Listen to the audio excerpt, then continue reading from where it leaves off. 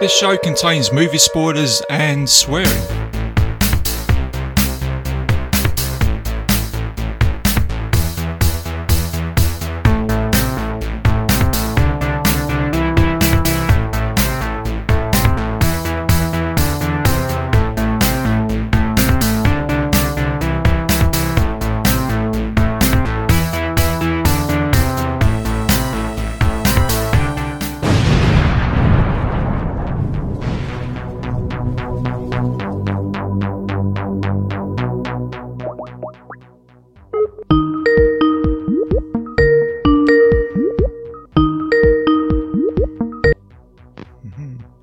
Hello. Hello, mate. How you doing? Hey, can you hear me? I'm back from the dead. Back from the dead, back for good. So, was it Return of the Living Dead or something like that, isn't it? Or I don't know. There's something from the 80s there in that phrase, isn't there?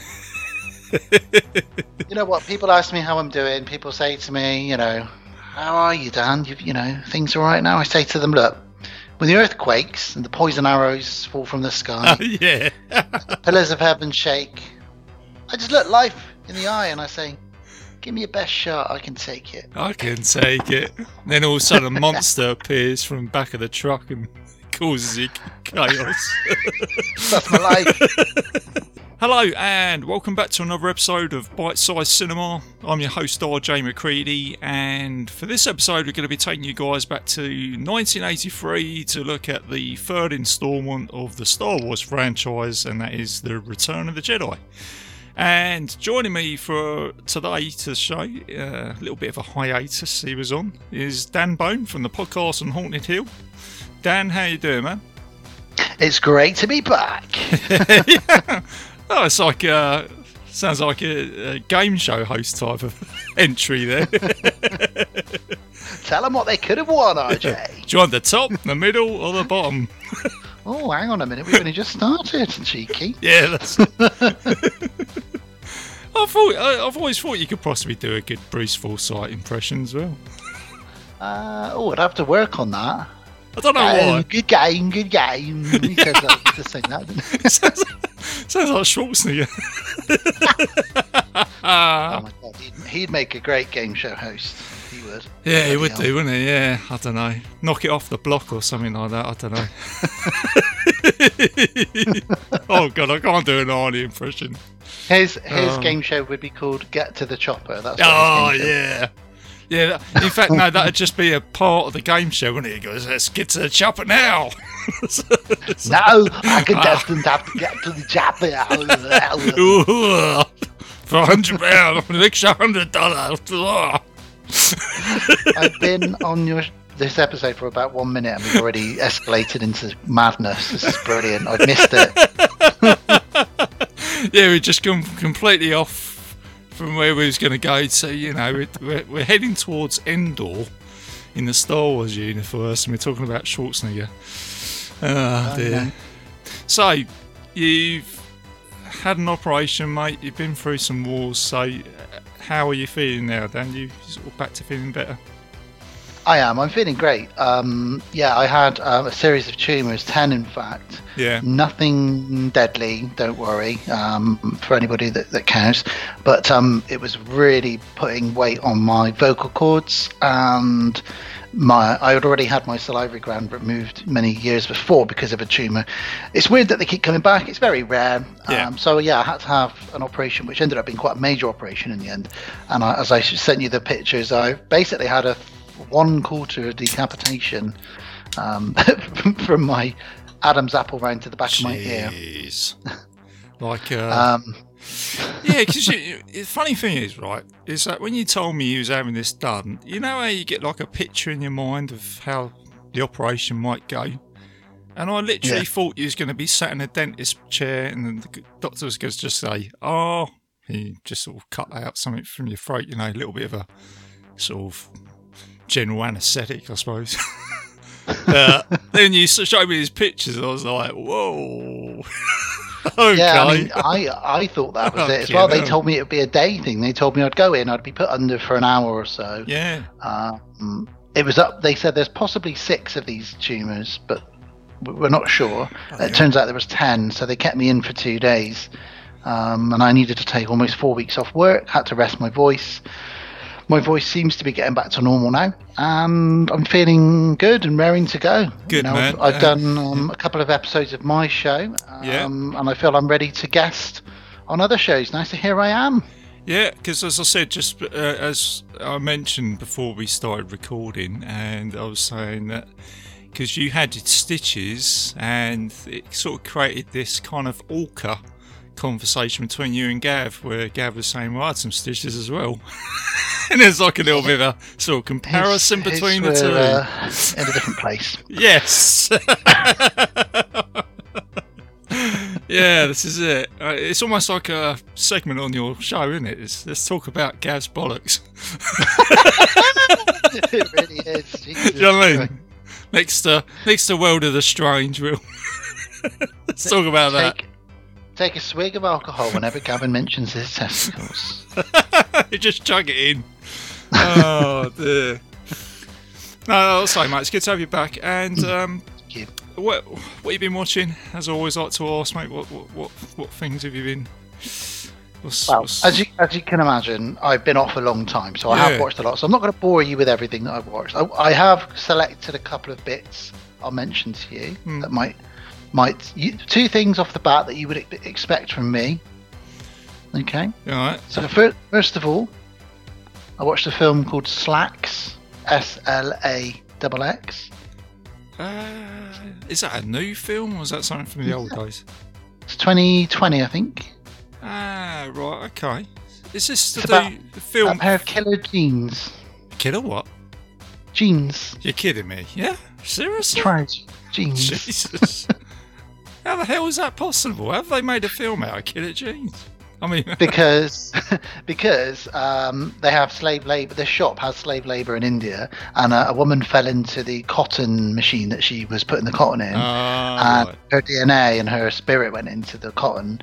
And then these jeans are getting revenge on all the superficial people that work in this department store. Like whenever they put the jeans on, it kills them in a different way. Sounds very sort of Grindhouse to me, do you know what I mean? It's kind of got that sort of... Because they brought that film out, didn't they, about a rubber tie, didn't they? Just called it Rubber. Very sort of clever. You know what? It's kind of like that. It is kind of like that. It's fun. It's got a good message behind it. You know what you're getting with that kind of film. Yeah, I was trying to think of something there. Something to do with, you know, putting your jeans in the washing machine or something like that. I don't know. The jeans get better with every wash or something like that, is it? Or something? I don't know. Sort of like Levi's or something. I don't know. Oh, dear. Come on, Dan. There must be something better than jeans. You watched this or anything else? Well, before we talk about Return of the Jedi, I have now completed all of the Star Wars films because I've got Disney Plus now.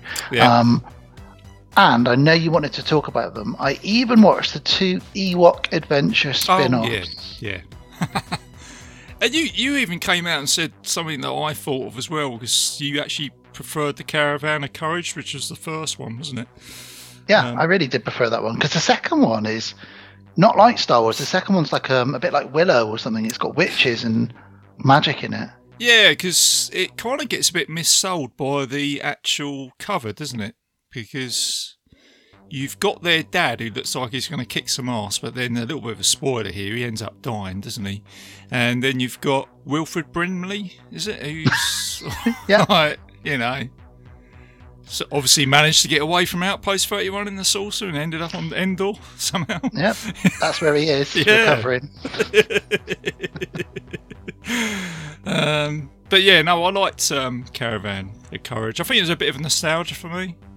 And I remember watching that when I was a kid and I always thought that Mace was like a young Luke Skywalker for some reason. Yeah, I think they definitely, I mean, watching it with adult eyes, I think they definitely did that. They've given him the same hair and almost a similar outfit, and they've sort of sold him as Luke Skywalker. I mean, certainly when I was a child, we would rent that a lot from Blockbuster Video or whatever the shop was back then. Because it was a Star Wars film, you know, it said Star Wars on there, and we recognised the Ewoks. And you know, my parents didn't often know. They just go, "Oh, we thought you might like this. I think this is a Star Wars film." And it wasn't, but it was at the same time. So yeah. I had a lot of fun, especially the Caravan of Courage. That's a really good one. Yeah, I thought the Mace character he was a good character. I would have liked to see more of him, as a sort of franchise. Yeah, okay. Anything else? A couple of other bits. It's got to be something else there, Dan, as well. Well, I wanted to ask you if you've been watching, because the final episode is out this week, Falcon and the Winter Soldier. Yeah, I have. Yeah, I knew I was going to get onto that. That's kind of where I was probably angling to. Yes, because I know that you're a big Falcon fan, and if you are, which I know you are, and I am too, see episode 5. Ah, yeah. It's funny, really, because Becky, my missus was saying to me that she was watching that episode and she actually came out and said, "You are very much like the Falcon character." We had this conversation, and it was quite a good conversation. I won't get into it too much, but I've always... He's an interesting character for me. I liked him when I watched him in Winter Soldier. He's just cool. Yeah. He's kind of even-tempered as well, isn't he? Kind of balances things out. And he always wants to do right. Yeah. And sometimes he'll go against the norm to make sure that the right thing is happening. Yes. And I think that's what my missus was kind of getting on to me. She said, "You're quite an even-tempered type of guy, but when something needs to be sorted out, you'll jump on it, but with reason, if that makes sense." And that's kind of what he's like, isn't it? Plus, you've got an awesome set of wings that you use with your jetpack to fly around and kick people in the head. So that's the other thing you've got in common as well. Yeah, that's it, mate. Yeah, that's right. And what's his name? Mackie, isn't it? Anthony Mackie. Anthony Mackie, yeah. So I saw him on a TV show the other day. It was Bear Grylls. He was doing like some mountaineering and all that sort of stuff, and he just seemed like the Falcon. Do you know what I mean? He was a really incredibly nice guy in real life as well. He seems like a very nice guy, doesn't he? So and obviously, the Winter Soldier, I like the way his character's progressing as well.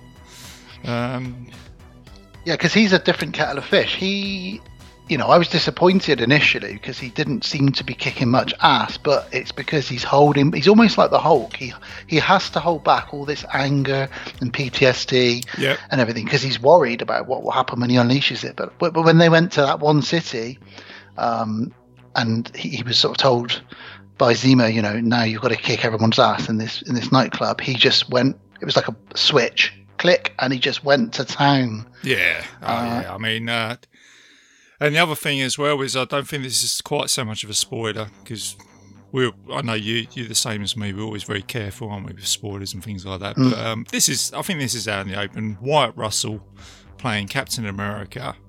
I think he's just doing a great job of that. I just think him as an actor, he's just enjoying this role. I've heard him say he is, just... I mean, Wyatt Russell is... I am, and I'm sure you are biased a little about, I'll follow his career just because I'm a big fan of his dad, but he is definitely brilliant in this. It's very brave for him to do this because he's getting a lot of slack from fans because he's had to portray a nasty version of Captain America. In the comic books he was called US Agent eventually, and I'm not sure if they'll do that with him and turn him into US Agent, who was this very sort of programmable version of Captain America, right. A little bit more evil, in fact damn right evil at times, so I don't know if they'll go down that full route with him. I'd love to see more of him. I think he's brilliant. The way that he's, and again, I'm not really spoiling this, but the way that his character has gone from being this everybody loves him to snapping in the middle, and then he's now this on the other side of that spectrum, and it's great progression. He's brilliant. I love it. Yeah, it's certainly taking some sort of darker angles of the Marvel universe, isn't it? The Falcon and the Winter Soldier. Yeah, it's addressed a lot of things actually, which I didn't expect it to. It's addressed a lot of racial tension. Yeah. It's addressed some political things. It's addressed PTSD, and and quite bravely for an American show, it's kind of putting a spotlight back on America and how America views itself in the world.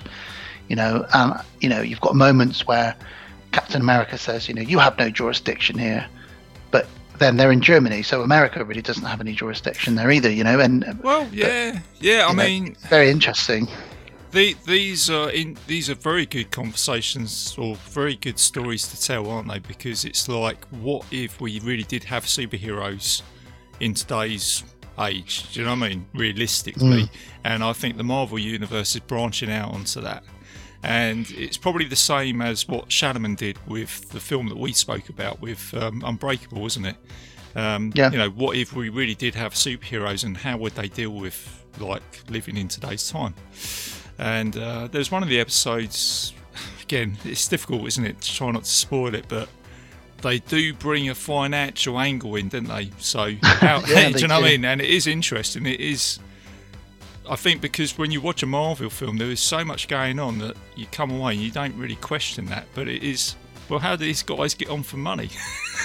You know what I mean? So, you've been given a bit of an insight, really, with this series into the behind the scenes, of a air quotation, a superhero, like Sam really doesn't have any money, Where's all your money when he goes to the bank? Yeah. Well, I don't really have any. I get a lot of sort of goodwill from people, and obviously Tony Stark would have paid for a lot of stuff as well. And but they haven't really got a lot of money. They just kind of drift around doing good deeds for people and maybe getting the odd meal here and there, and that's it. Well, this is it. Yeah, get your free coffee at Starbucks, or whatever. So it's a very good topic. I like the way it's gone. Be interested to see how they go now with that universe, and maybe whether they'll bring any other characters into it. I'm really looking forward to seeing what Marvel do next, because I know they've got a lot of films in the pipeline that I've already filmed, actually, that because of COVID. So we've got Black Widow, we've got Shang-Chi, The Legend of the Ten Rings, which is going to be the first sort of martial art Asian. There's a Chinese guy in the lead with that. Again, Marvel pushing that diversity again and again. It's so fantastic. Yeah. I know we've got Captain Marvel 2. Spider-Man 3's just finished filming. We've got Doctor Strange 2, which Sam Raimi is directing. Yeah. Apparently he's bringing back Alfred Molina as Dr. Octopus, Jamie Foxx as Electro, and Tobey Maguire and Andrew Garfield. So you might have this whole multiverse thing going on. It's just so many films that I'm still excited about. I am worried though, because Endgame for me was such a phenomenal film that I do worry that they can live up to that. But we'll see. Well, you put Bruce Campbell in the mix as well, mate, and it might just do that. Bruce Campbell and Wyatt Russell in the same film, and I'm on board. Oh yeah, all day long. Yeah, that's it. Yeah. Oh man, gives me a little tickling sensation in a funny place. That starting to sound like Gav now. Well, that's me listening to your show all these years, mate. Oh, but Oh, talking of shows, sorry to interrupt you. Yeah, what's that? Congratulations. Oh yeah, thanks. 100. Yeah. So this is 101, is it? 101. Yeah, that's it. Yeah, 101. Nice.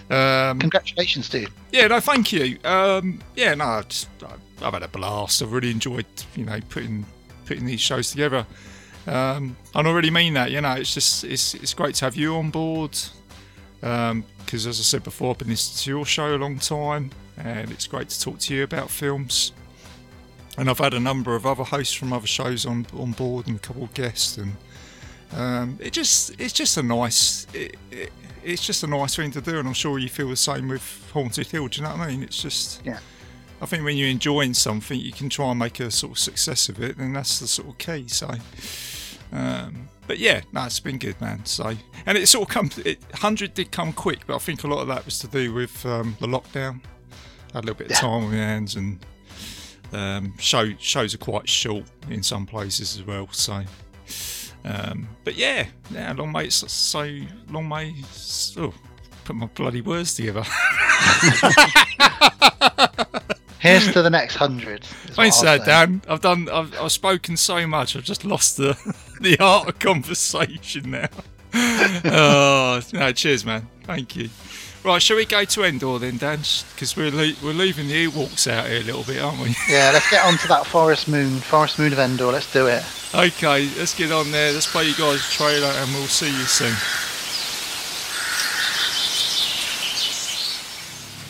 Return for the climactic clash between the forces of good and evil. Return to a galaxy far, far away.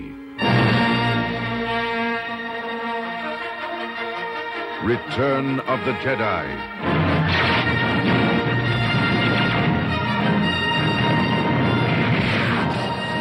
The next chapter in the continuing Star Wars saga. The battle for freedom rages on.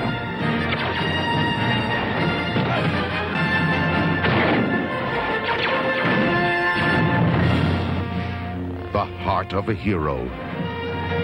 The courage of a rebel. The strength of a leader. The loyalty of comrades. The power of the Force. The cunning of the enemy.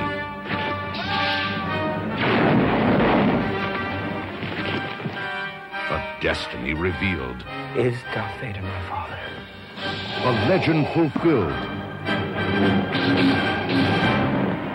An epic of heroes, villains, and aliens from 1,000 worlds. It's a trap! The quest continues. The circle closes. The saga lives on. Return of the Jedi begins May 25th at a theater in your galaxy.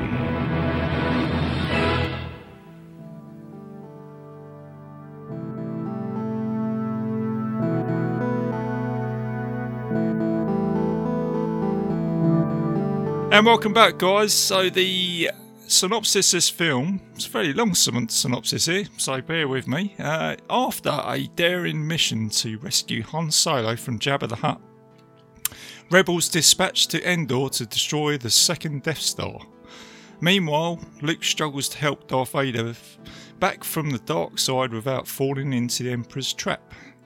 It's an action-adventure fantasy. It's the third instalment to the franchise.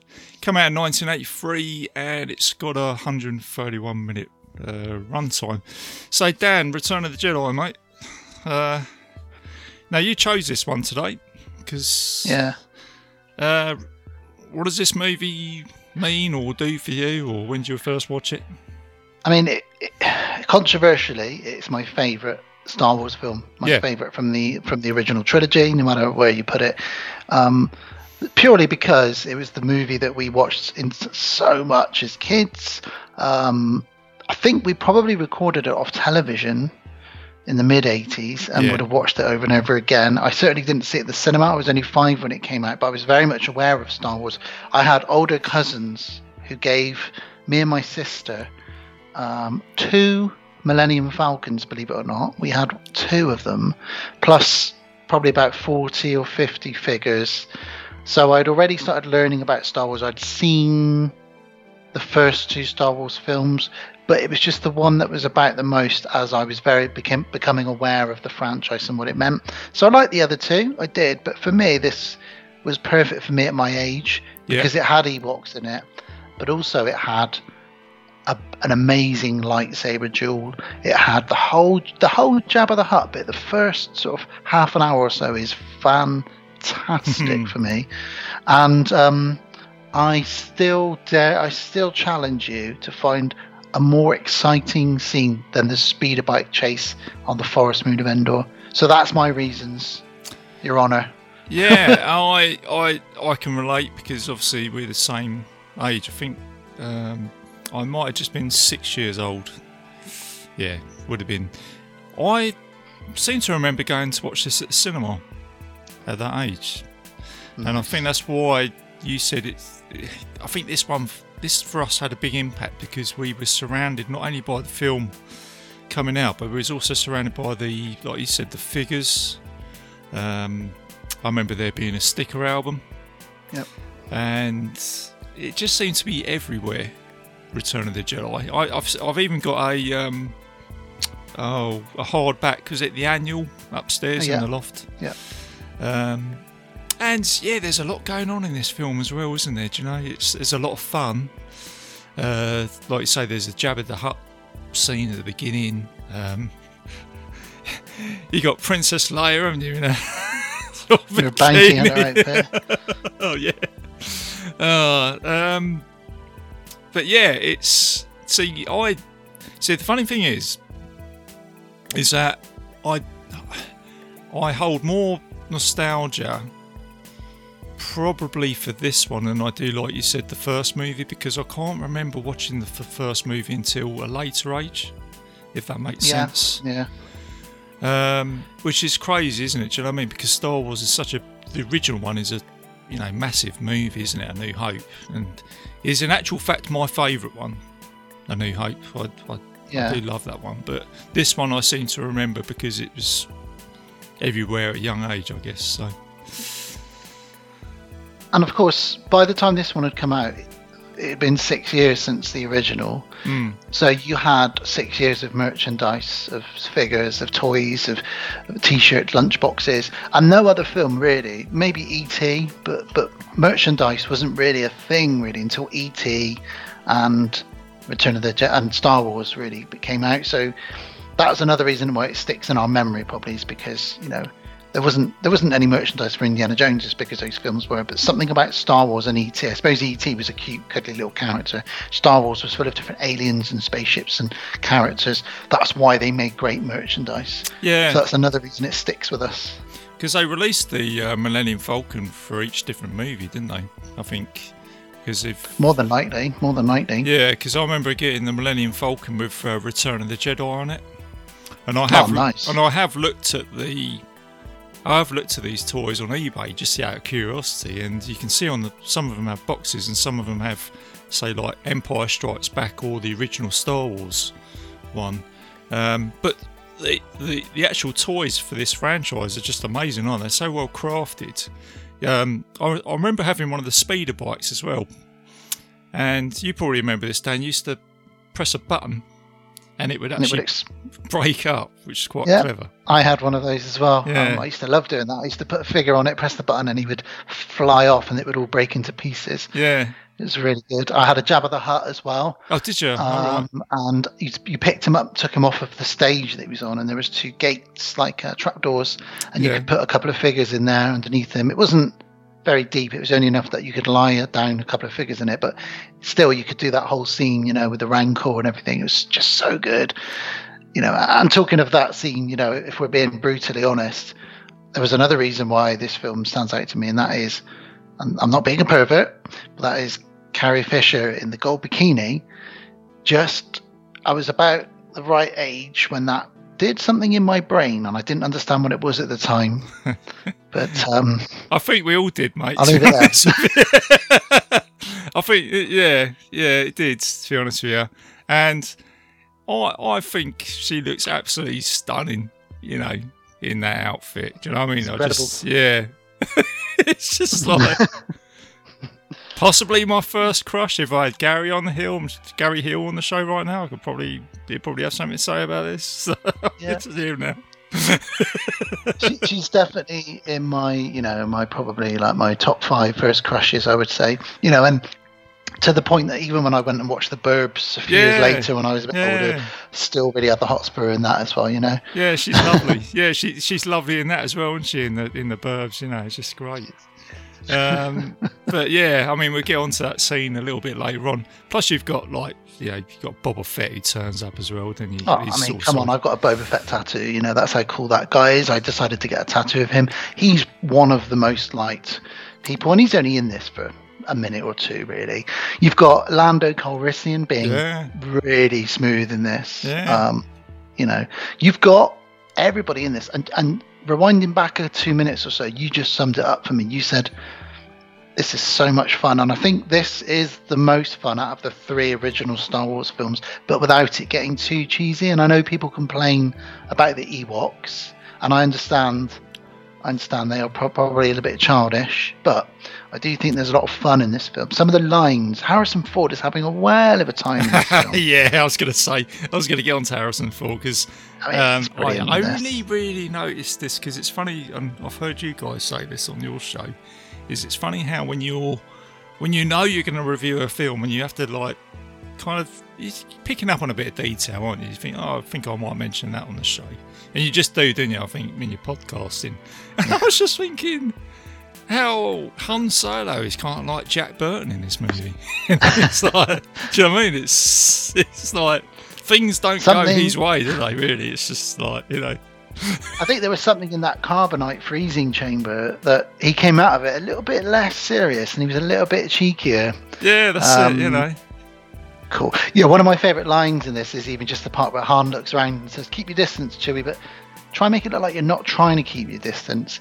Just so many funny little lines in this. And it's got redemption. It's got heroes being heroes, villains finally getting their comeuppance.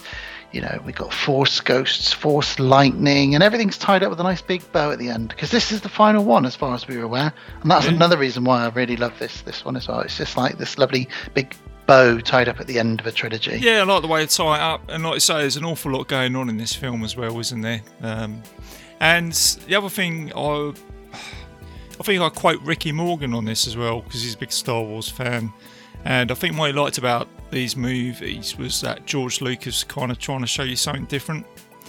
So kind of, you know, going to Endor and seeing the Ewoks is, I suppose, seeing something different in the franchise, isn't it? Seeing some new characters and with something like Star Wars, you can do that so easily because you can literally just go to another world.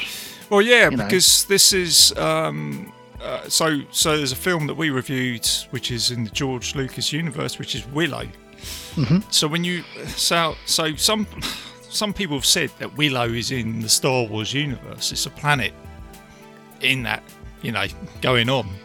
I can see that. And I used to think, well, how can it be a Star Wars universe? Because they're, you know, it's primitive, isn't it? You know, the sword and sorcery and all this sort of stuff.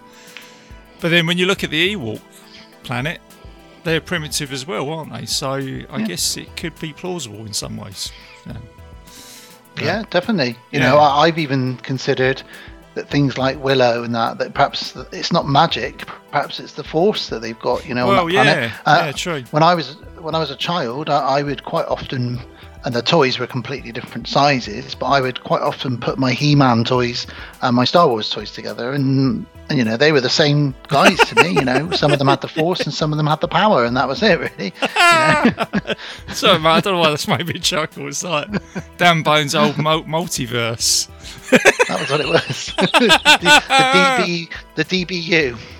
Hello, I'm Action Man. Where the hell am I?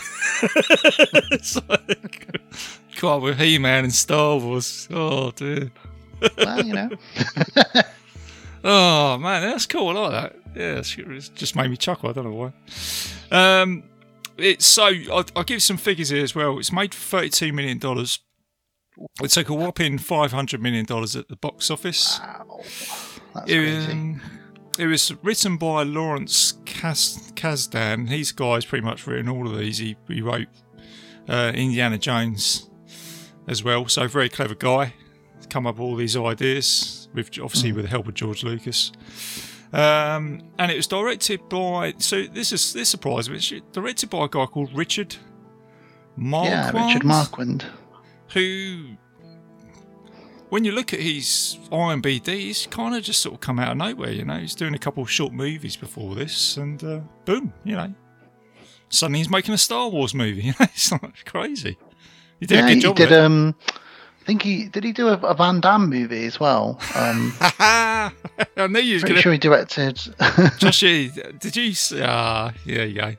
Little Van Damme Easter egg there, mate, in a Star Wars movie. I'm sure he directed a Van Damme movie. I might be wrong. Let's just say he did, shall we? You know what I mean? I think Okay. I think if you're a film director, if every film director should sort of direct a Van Damme movie. Steven Spielberg. Oh my God! Can you imagine that? Saving Jean-Claude Van Damme. The force is with you. The force. Yeah, he'd be wearing a real low-cut sort of vest, wouldn't he? He'll be doing the splits everywhere he goes. It's all right, Sean. You really don't have to do the splits on this occasion, okay? No, you don't understand. I really think my character would do the splits in this scene. Yeah. Don't cut it. The other thing is, there's a little bit of a American Werewolf in London tie over in this as well. In this movie, an actor called Michael Carter. He plays Bib Fortuna, the guy with a. It's kind of like Jabba the Hutt's or right hand man. Tentacle head. Yeah, that's it. Yeah, he was the guy who got killed in the underground station by the werewolf. Ah, I can see that now. Yes, I can see that. So yeah, I just thought I'd chuck that one in there, mate, because I know how much of a sort of horror fan that you are. I didn't know if you knew that or not, but I didn't know that. That is a good piece of trivia. I like that. We've also got some of the Time Bandits in here as well. Jack Purvis, Malcolm Dixon, and Mike Edmonds play the Ewoks. Obviously, with Warwick Davis. And some of those guys probably, well, I know a few of them ended up being in Willow as well. Yeah, they did. Yeah, that's right. Yeah, you start. I think there's certainly in the village at the beginning. You can see them, can't you? And on a side tangent, very strangely, I've realised that the last two films I've reviewed, last film from my show was Leprechaun 2 with Warwick Davis, and now I'm reviewing Return of the Jedi with you, with Warwick Davis. Oh, there's a little bit of a tie there. Yeah. And knowing you, I think you said, are you going to continue that franchise on just a little bit? Yeah, we're going to do number 3 next year. Wow. God help us. Oh my God. The other thing I was going to mention here was Paul Verhoeven from RoboCop, and what's the other one he did? One with the bugs, wasn't it? Starship Troopers. He was going to do this movie as well. He was going to direct it. Wow, he must have been very young then. Yeah, he must have been. Maybe not actually. I think he's a bit older. So we could be now saying that, he was Return of the Jedi, but not. But I just thought I'd throw that one in there. And there's I just sort of got a few bits here I've sort of pulled up. There's also a Clones War tie-in here. One of the commanders from that franchise is one of the assault team commanders. You only see him for a little bit. It's a guy with a grey beard, and he is actually one of the main characters in that, so I thought I'd chuck that one in there as well. So there's a little bit of a tie. Wow. So yeah, there's a few little bits of trivia in that. And there's always one little bit of trivia. It's not really trivia. I've always thought it was very strange, but I don't really care, and I've always accepted it, is the fact that there's a Tarzan reference, because Chewie does the when he swings across the jungle at one point, which I've always thought was really, really weird that he does. Oh, I never really picked up on that, but yeah, I suppose, he does, doesn't he? Because, that's right, he does. Doesn't he pat his chest as well when he comes out the AT-AT? Or something. I think he does. Yeah, he does all that, doesn't he? Chewie, get down here. Yeah, actually, wait. I've got an idea. Yeah, that's it, yeah. And even Princess Leia comes out and says, R2-D2, where are you?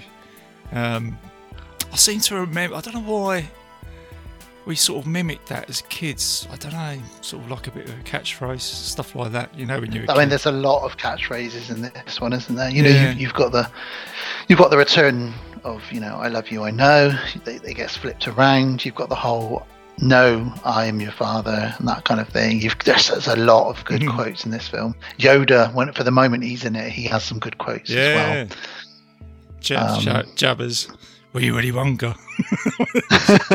Willy Willy Wonka. Meh. He's a fan of Gene Wilder, isn't he, Jabba? Oh, this is it, yeah. Oh, God, yeah. World of pure imagination. You having a laugh, Wonka? Why, are you having fun? Sorry, I don't know. I'm just thinking of Gene Wilder now, meeting Jabba the Hutt. Yeah, this is it, yeah. Oh my God, yeah. You imagine him stood there. Sorry, Was it? All questions need to be submitted in writing. Nothing. You get nothing. Oh dear. Oh, so yeah. Oh dear. Oh man, what? Never expected that. Amazing. It's just amazing. It's just great, and I wouldn't even know where to begin with it. Really, the fact that they've got the balls to sort of start with the second Death Star being built. We thought it was all over, but no, they're working on a second Death Star. It's crazy. And I do like the way that they've got it in construction as well. I kind of found that cool as well when I was watching this as a kid. You know what I mean? That Death Star that's being built. And yeah, it just, I don't know, it just looked really cool. Yeah, totally. It's like you can almost see the scaffolding with the bloke sort of walking around like, yeah. What time are you aiming for tea tonight? Get a bag of chips on the way home. Oh, damn, I forgot my sandwiches and my tea. This bloody Empire, they don't pay nothing, do they? Yeah, this is it, yeah. Yeah, this is it, Darth Vader sort of going on the site like, I need you all to hurry up. And they're like, yeah, we'll be as long as we need to be, mate. Don't worry about it. Yeah. This week's episode's about building the Death Star. Oh, God. I like it. So I guess we'll get into it from there then, really. Let's do it, man. Let's do it. Let's talk about this movie. I like it when they're building it and they think they're doing a good job, and there is some humour throughout this film because Vader arrives on the Death Star and they're very nervous because no one expected him to arrive to sort of check up on it, like the foreman checking up on the construction yard, making sure everything's all right. And he says, "What are you doing here, Lord Vader? We didn't know." And he's like, "I've come to get you back on schedule." And he says, "Well, I assure you, we're working as hard as we can. Maybe if we had more men, we'd be able to do it." And then Vader drops the bomb. He's like, "Well, maybe you can ask the Emperor for more men when he arrives here himself in a few days." And the guy's like, "Oh shit!" Oh yeah. What I mean? It's totally relatable as well, isn't it? It's almost like when you're at work and all the bosses turning up, everybody's going, "Oh shit." Well, maybe you can ask the managing director for a raise then when he arrives in a few days. This is it. Yeah. Good job, mate. Imagine your director turning up like he does, Quite operational, young Skywalker. Oh dear. And so that gives us a little look at what the Death Star's at. Sorry, what were you going to say? No, I was only going to say it's you can sort of see a hierarchy here, can't you? As well, of in this movie, Darth Vader has got someone who is more powerful than he is, and it's almost like there's a little bit of, I don't know, Darth Vader doesn't seem as bad as he was in the other two movies, if you know what I mean. In this one, you can almost see that he's kind of swaying towards the lighter side rather than the dark side, and that's he's good. Just more of a bully boy initially, but it's still the rest of the Empire is so disposable because anytime any of them make a mistake, they're dead, and it's the next man that's been promoted up after them. It's just completely, literally cutthroat, But Vader was badass as he is. There's always the Emperor above him, always. Yeah.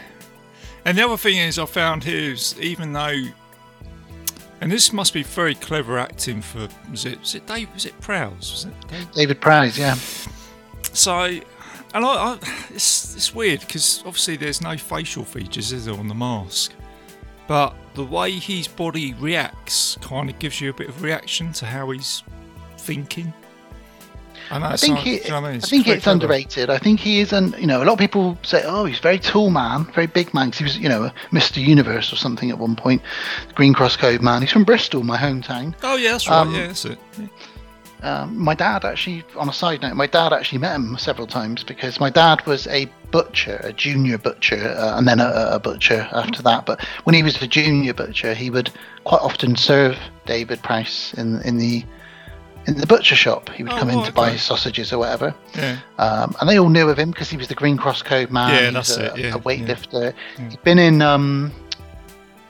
He was in one of the Sinbad movies or something as well, wasn't he? He was in something like that. He's been in a few movies, a couple of Hammer movies as well, as a strong man.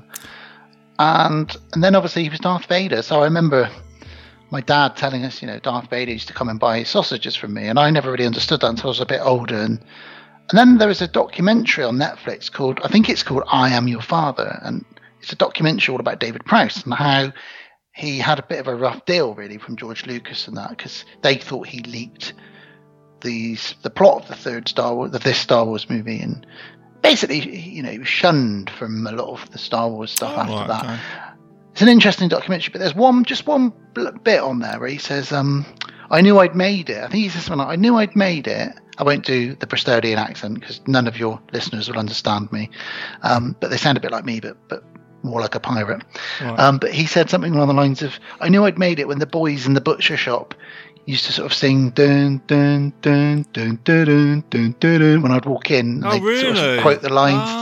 Yeah, and I thought that's my dad he's talking about. That's insane. Like, that must so be great cool. watching that. Yeah, exactly. Yeah, little time of your dad's butcher shop, like so.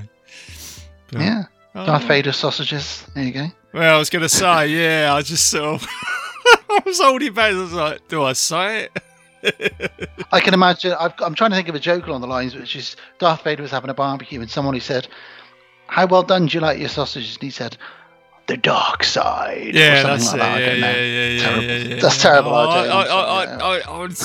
was the same. Just there's a joke here somewhere. Darth Vader goes into a butcher shop or something. I can't leave it at that, man.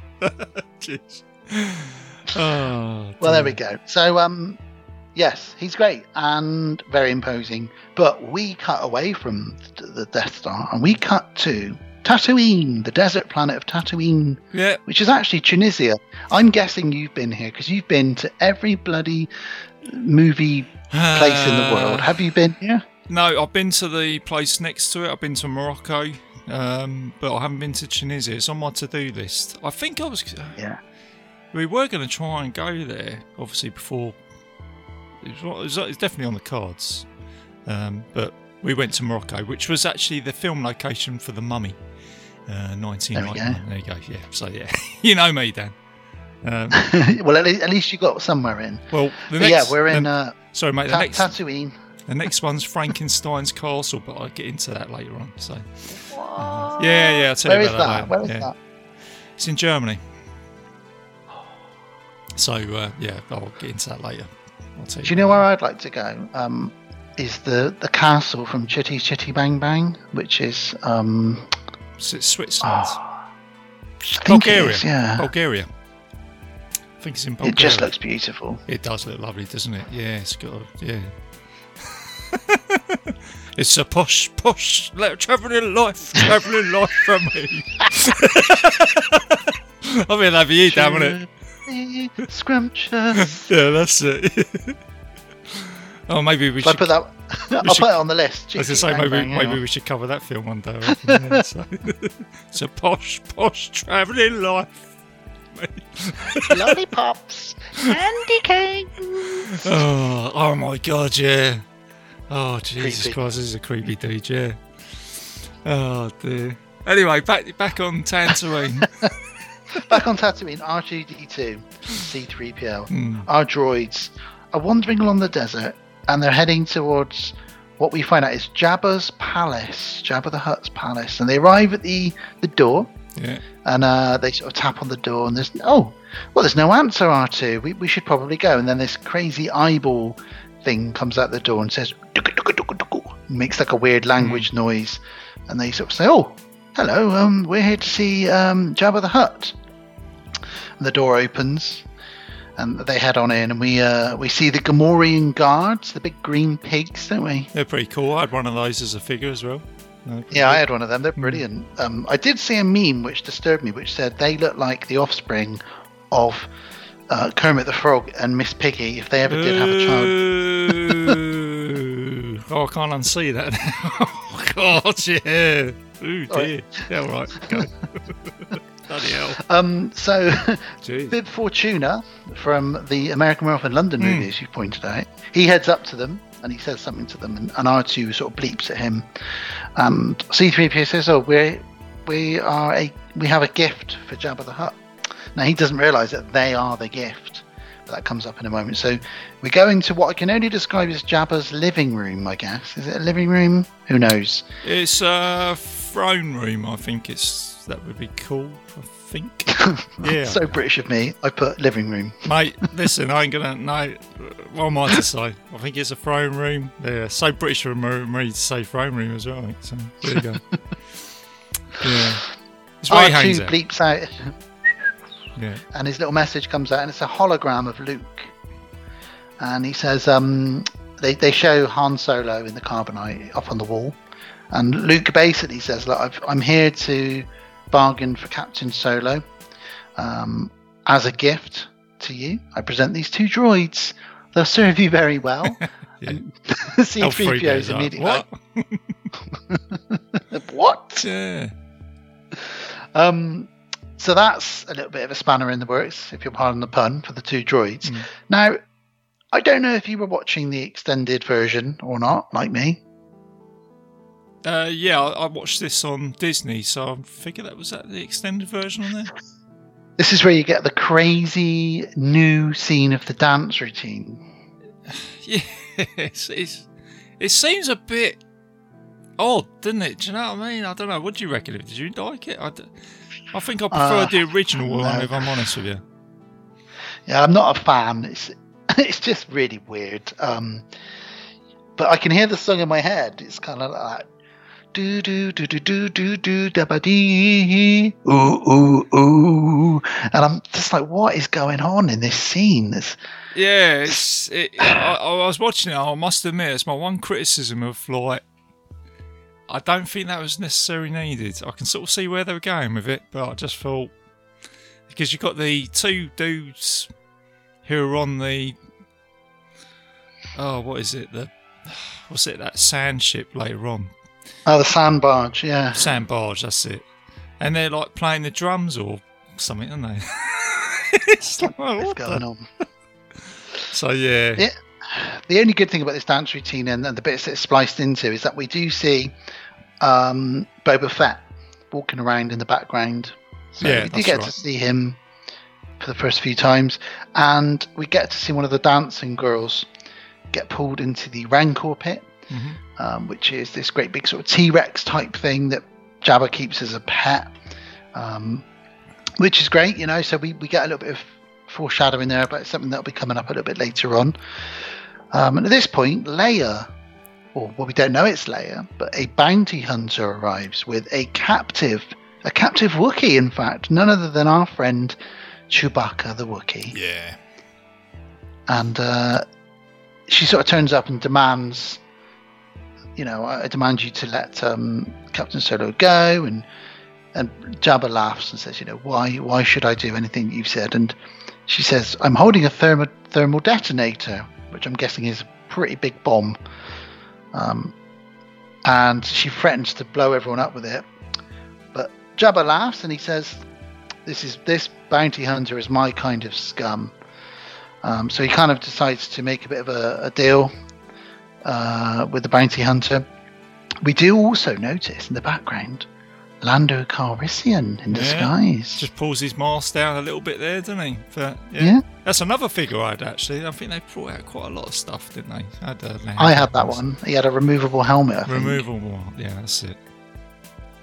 So this is really cool because these guys individually have all infiltrated Jabba's palace. So the droids got in and sort of accidentally gave themselves as a present. Han was already in there. He's the rescue mission. Lando's already in there. He seemingly got a job undercover as a guard or something. And now Leia and Chewie have turned up, and they're doing the classic put Chewie in cuffs, pretend he's a prisoner routine. So they've all infiltrated this really nicely. And then we get our moment now where Chewie gets imprisoned, taken down, and he meets up with Han. Oh no, he doesn't meet up with Han yet, does he? He meets up with him later, doesn't he? Yeah, that's it. It's because Leia comes back at the night time, doesn't she? That's right. She comes back. She unfreezes him. Yeah. And he says, "Who are you?" And she says, "Somebody who loves you very much." Yes, It's great. It's just great. But in the background, we hear, "Ho, ho, ho, ho, that's ho, it. ho, And he's ho, like, ho, I know ho." that voice. I know that voice. Oh no, that's it. And, he's only been awake for seconds, and he's straight into that. Now, listen, Jabba, we can cut a deal here. Listen, Yeah. buddy. Come on, I didn't mean this. I didn't mean that. And he's straight away, Mr. Mouth is talking, trying to get out of the situation. It's not going to happen. This is where he gets reunited. So they take him down and chuck him in the prison. And he's in there. He's a bit blind from the carbonite initially, and he hears a noise, and then out of the shadow steps Chewie, and he gives him a great big Wookiee hug. Mm-hmm. That's a bit like when I come home sometimes in the morning and I see my dog. I get that same sort of reaction. I think because there's a ways I am with my dog that I am like Han Solo, because I kind of go, yeah, all right, pal, okay, all right, I got you. and I do say, come on, kid, let's go. A little bit of Punch it. Yeah, go and punch it, Chewie. Yeah, so yeah, got a mini Chewbacca in the house. And Chewie gives us a little bit of exposition quite cleverly here, because we don't speak his language, so he says a few words in his language. Yeah. Han says, where is everyone? What's going on? And he says something, and he says, "What do you mean Luke's a Jedi Knight?" Yeah, Gosh, what is going on? So that's him saying Luke's a Jedi Knight. I know, pal. Everything's going a bit out of control, and it's Well, it's all gone tits up now, because quite literally, because Leia is in her gold bikini. She's chained to Jabba, and we've got a full-on party going on here. It's not doing great, but a mysterious cloaked figure arrives at the palace. He does. Yeah. And he kind of makes his way down. He sort of just wafts his hand around. People seem to be doing what he says, and he makes his way down to Jabba. And Bib Fortuna sort of says, "I present to you Master Skywalker, Jedi Knight." And he says, "Oh, you idiot, you let him control your mind." And then he tries to do something to Jabba, Luke, but Jabba says, your Jedi mind tricks don't work on Hutts. So, there's nothing you can do about that. Luke basically tries to barter with him, and he says to him, "At the end of the day, Jabba, if you don't give me back my friends, things aren't going to end very well for you." But Jabba doesn't really think that's going to happen. So pulls a little lever, trapdoor opens, down goes Luke. Yeah, it's a pretty cool fight scene now, isn't it, between him and this monster? And again, as I said earlier, you forget how much is actually in this movie, in terms of detail. And there's quite a lot going on here, isn't there, at the beginning of this movie before you've obviously got a lot more to go on in the rest of the movie. So yeah, love this monster. It's great. Yeah, we're only 10 or 15 minutes in, and we're already doing all of this stuff.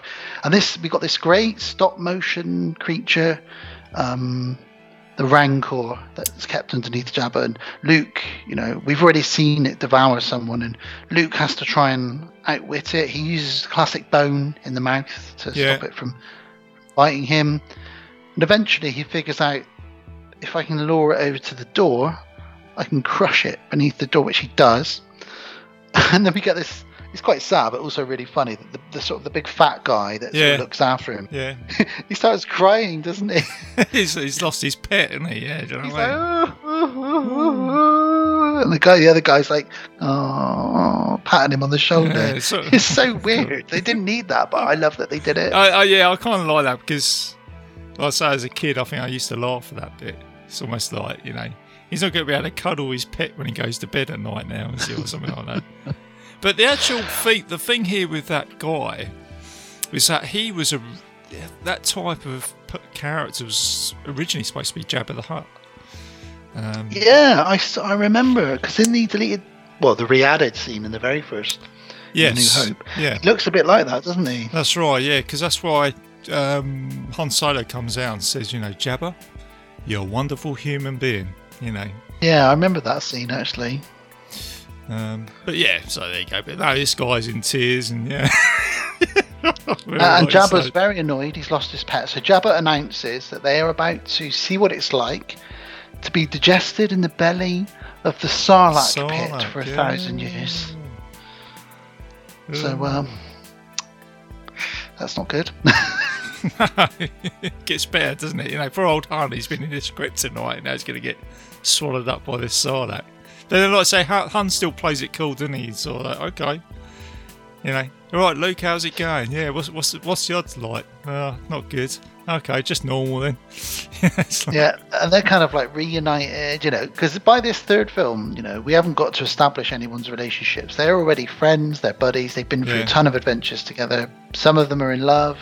We've got Han and Chewie, the best friends. You know, we know, and that's another reason I love this, because they've already got these established relationships. Yeah. So we're on the sail barge, and we get to see R2-D2 as his alternative job as a waiter. He's fitting into that just fine, isn't he? You know, he seems to be getting on all right with that. Yeah, he fits into his environment, doesn't he? I'd say. Do you know what? He reminds me a bit of Inspector Gadget with all the bits coming out of his hat. Yeah. He's serving all the different drinks to everybody and cocktails and stuff. It's brilliant. Oh man, yeah, Inspector Gadget, bloody hell. Yeah. Brain, was it Brain? Brain, the dog. Sorry. Brain, yeah, the dog Brains and Penny, the girl. Great cartoon that was. Yeah, go Gadget arm. This message will self-destruct. Yeah. Next time, Gadget. Next time. Oh my God!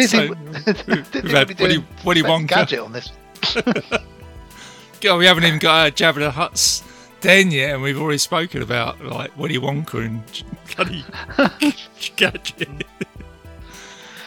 Well, on the sail barge, Luke, and cool as a cucumber because made to walk the plank. You see, into the Sarlacc, which looks like a great big spiky mouth. Some people say it looks a bit like a cat's bum hole, whichever I was going to say, it does you want to say. Yeah, it does look like an arsehole in the sand, doesn't it? Either way, I don't want to go in there, RJ, is what I'm saying. Maybe it's like a big human being that's sort of, you know, when you're a kid and you cover your dad in the sand on the beach. Just laying the old way around. Oh, God. Jesus Christ. And do you know what? Funny enough, this is probably another reason why as children we were afraid of quicksand. Because of this again. Oh, of course, you know? Yeah, there's that as well, isn't there? Do you know what I mean? Yeah, that's it. This is probably a good time to mention the music because, you know, John Williams. What more can be said? Yeah. But I'm a big point. So this point, it's just very subtle, and you get this sort of like burm, burm, burm, and just as Luke prepares to he looks over and almost gives a bit of a wink. He jumps down, grabs the plank, flips back up. R2 fires his lightsaber out, and I remember as a kid thinking this was one of the coolest things I'd ever seen. Yeah. And he flips up, grabs it in midair, lands, takes out 2 or 3 guys, and we have this awesome fight now. Han gets free, Chewie gets free, and then we've got Lando join in. We've got Han's free, and he's joined in. Chewie's joined in, and some of the guys are flying off the side and landing, going into the Sarlacc pit. Jabba is watching from his barge, sort of angry that this is going on. It's a badass fight, but it's all very comical because Han's blind as well. Yeah. And he's, you know, everybody knows the whole Boba Fett. And he turns around, hits Boba. Boba's jetpack goes off. He goes flying into the side of the barge and goes down into the Sarlacc pit. Bye bye Boba, or is it? Well, as we find out, don't we? Oh, don't want to spoil that. I won't spoil that. Leia gets her time to shine. She grabs the chain that she's, you know, chained with, and she jumps around the back of Jabba, and she actually kills him. She strangles Jabba. His little buddy. Oh, we've got to mention him as well, didn't we? Yeah, that's a good impression, actually. Yeah, he just jumped straight out of, like, Labyrinth or something like that, isn't he? He's definitely in the Labyrinth. I can imagine him sitting next to David Bowie. Yeah, that's it. Oh, my gosh, can you imagine David Bowie in the old hut? David Bowie. I can imagine him sat in there. Yeah. Jabba, I can't even do a David Bowie impression. I'm not How going to try. far are you willing to go, Chewbacca?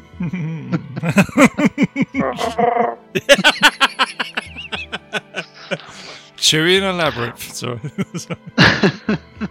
They all manage to escape. They blow up the sail barge, and they fly off. And that's it. We've kind of completed the mission, really. So yeah, sort of the first. Catch your breath now. Yeah, and then we got the Millennium Falcon for the first time, haven't we? Yep. And they were saying that I didn't realise this. You don't actually see. I don't think you actually see Han Solo in the cockpit of the Falcon, because you only hear him on the communication tunnel, can't you? Talking. You're probably right, though. I think you only see Lando and Chewbacca. Yeah. Towards the end. Well, it's not even Chewbacca towards the end. Yeah, so they go on their separate ways. So they're not stopping for a break because, they've got other things to do now. Luke jumps into his X-Wing with R2. And he says, we're going to the Dagobah system. Yeah. So we know where he's going. He's going to see Master Yoda. So they all go on their separate journeys. Meanwhile, the managing director's turned up at the Death Star, RJ. Yeah, hasn't he? Yeah, this is it. Jeez. Everybody is sort of, oh dear. I think I might just go and work for the Rebel Alliance, you know what I mean? It's like... Imagine getting the call. Dan, Emperor Palpatine just wants a quick word with you in his office. Yeah, that's it, yeah. Oh, really? Fucking hell. Alright, I'll be up in a minute. Get my P45. Yeah, so he arrives and he basically says to Vader, everything's moving nicely. This Death Star's been built. It's going to be even stronger than the first one, and our main plan is to turn Luke to the dark side of the Force. It's all good. Everything's working as we want it to. So a little bit of exposition there.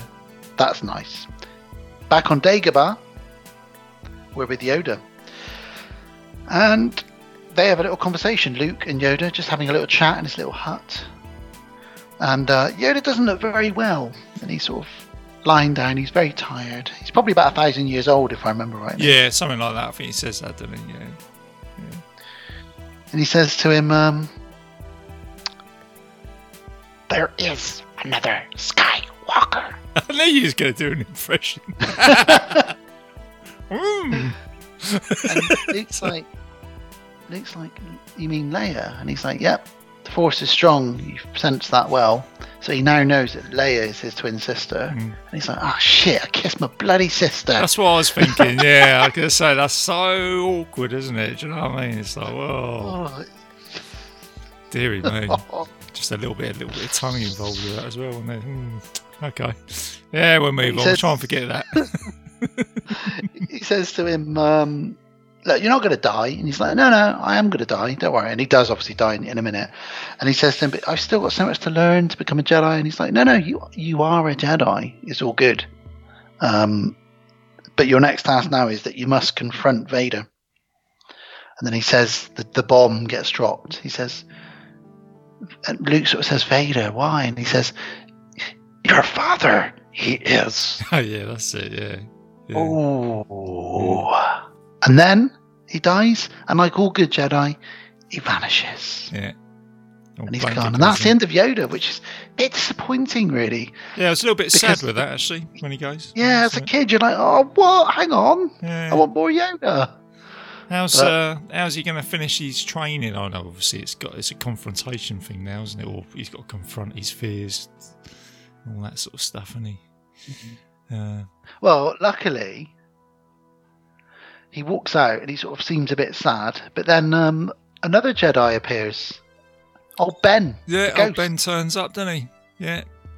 And he says to him, hang on a minute, Ben, you told me that Vader killed my father. You said he destroyed him. He said, nah, what I told you was true from a certain point of view. Metaphorically speaking, yeah, sort of, yeah, that's it. Hang on a minute, Ben, come on. And he says, Ben, is it true? Have I got a sister? And he's like, yep, she's your sister, Vader's your dad. Good luck. Yeah, he's having a good day, isn't he? Bury your feelings, though, because they'll use that against you. So he's got a little bit of a bit of advice from him. He's a bit torn. He doesn't really know what's going on. So there we go. That's Luke's story so far. So we're back to these. Going to quickly say as well what I noticed here, and I think this might be true, you might be able to correct me on this. Sebastian Stan for Winter Soldier. Is it right that he's going to play Luke Skywalker in a spin-off? Or did I get that wrong? Certainly heavily rumoured on the internet, because the likeness between young Mark Hamill and Sebastian Stan is uncanny. Yes, because that's why I thought I'd bring this up just whilst we're talking about Skywalker at the moment. Because I was watching this and I thought, bloody hell, he looks like him, doesn't he? And obviously they both lost a hand or an arm. Of course, yeah, that's right. Yeah, that's it. Blimey, yeah, it's all tying in. Yeah, and they both dabbled in the dark and the light side. So there's a few. So, okay. Right, that's weird, isn't it? Yeah, it is. Right. And Disney owns it all. And they're making all... Oh, right, okay. Yeah, I got you. Like I said in my podcast, you're sponsored by Disney. Yeah, that's it. Oh my god, imagine that. I get was it Mickey Mouse with his little wand? Dun, do, do, do, do.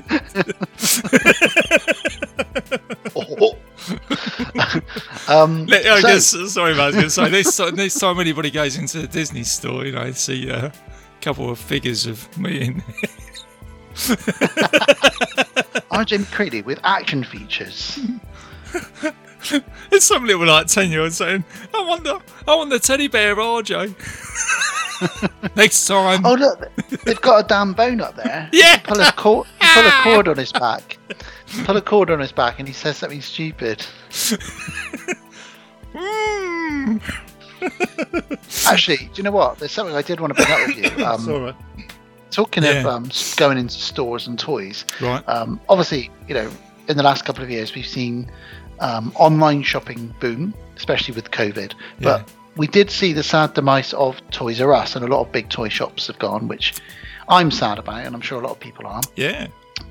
Now, just up the road from me and Alice, literally a 10-minute drive, is a new toy store called Smythe's Toys. This is in no way a plug or anything. I'm just mentioning.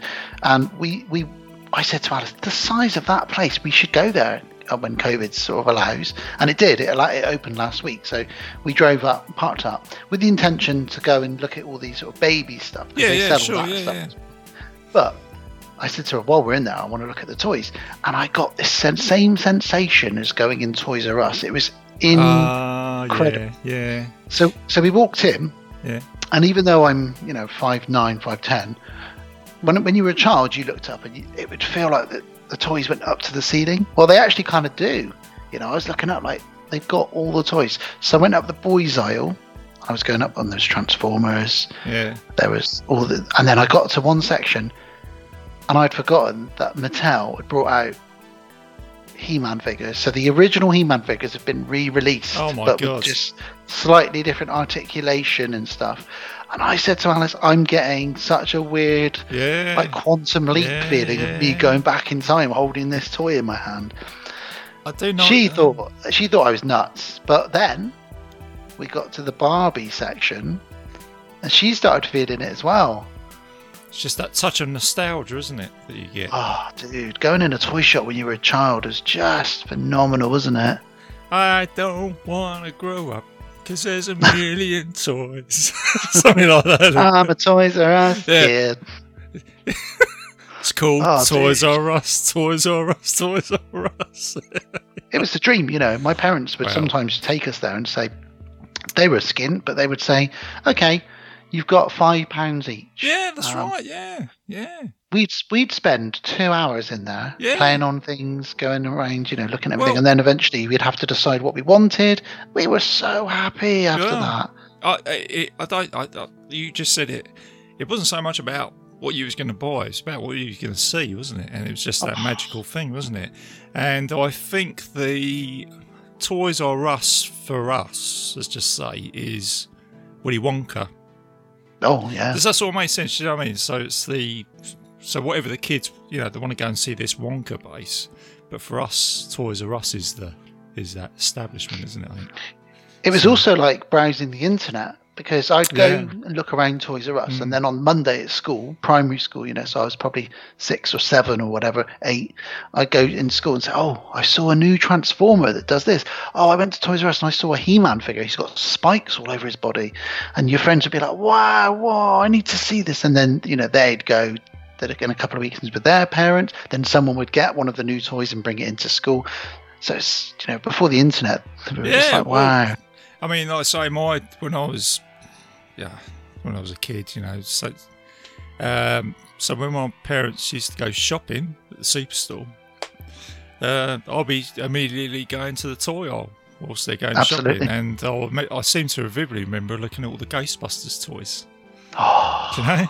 Yeah. I just like looking at it, and you used to be able to get the little tubs of slime and everything. Yeah, just like I seem to remember that. So, and it wasn't, like I say, didn't really buy these toys because I was out like food shopping, but it was just being able to look at them. I thought, these are cool. Yeah, loving it. And I think I could sort of still smell that superstore and the toy aisle now. The smell. I can still smell the plastic. Yeah, the plastic. Brand new toy. Yeah. You open it up and you. Oh, like you said to me, I can still smell those Garbage Pail Kids and that bubble gum. Yeah, like that kind of thing. Yeah, I mean, but it is almost like a sort of conjuring, isn't it? As if you've conjured something up here, and it's crazy. It's just, I know, I'll shout him out, actually, a friend of mine, Darren Randall, he will be listening to this conversation and he'll be able to relate to it, so little shout out to you, Darren, because he listens to the show quite a lot, and he's messaged me a few times when we've got together chat, and he's gone, oh yeah, he goes, I was totally on board with that conversation. So he's there right now with us in Toys R Us, walking up the aisle. Yes, yeah, he's most likely listening to this and he's going, yeah, I get that. So, the funny thing is, RJ, and I will get back on point in a minute, but the funny thing is when I was in there, considering how old some of these toy franchises are, I was in there with Alice, and we saw obviously Barbie and He-Man, like I mentioned, and they're like 40 or 50-year-old toy franchises. I saw Care Bears. Oh yeah, I was seeing things in there I'm like, how are these still going? Obviously, Transformers, Ninja Turtles, even stuff like Teletubbies, which came out in the 90s, is still being sold now. And I'm like, how do some of these franchises keep going? Obviously, Star Wars is still on the shelves because there's always a cartoon, there's always a new film. It's just great to see it, and I'm only literally under 2 months away from becoming a dad, so I've got a perfect opportunity soon to take the children to the toy shop. Not for them, for me. Yeah, well, this is it. You get to relive your childhood again, and you guarantee that your children will be having these toys, and they'll have the same type, nostalgia or whatever for these toys as well in some ways because of you. And it will carry on with it. So, and I think that's why I think that kind of answers that question what you just said. I think that's why they still they're just as popular now as they were then, because we carry that nostalgia over, I guess.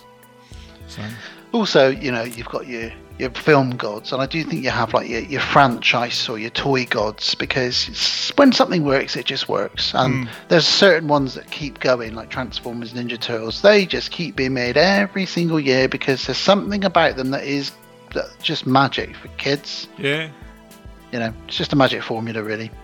So there you go, guys. Hope you enjoyed this show. Like Cinema is sponsored by Toys R Us. Toys R Us doesn't exist anymore. No, this is it. It does in our imaginations. So there you go. Well, back in Return of the Jedi, we now are in the strategy room where they are discussing what they're going to do, and we meet Mon Mothma, who discusses the plan about what they're going to do to destroy the Death Star. Lando and Han reunite, so that's nice to see those guys. They have a bit of banter between them. We get Admiral Akbar, don't we? Oh, it's goldfish face. It's a trap! And he says, the forest moon of Endor. So they show the forest moon of Endor, which is it's basically where they keep the sort of force field generator for the Death Star. Yeah. So it's quite clever. It's just this peaceful, wooded planet full of these tiny little teddy bears with very sharp spears. But all we need to do is get there, disable the generator, and then our boys can go in, take out the Death Star. That's all we need to do. It's nice and easy. A couple of Han Solo grenades in there, and the whole place just goes boom, doesn't it? It's pretty powerful. Yeah. So Han, Chewie, Leia, Luke, they all head to Endor.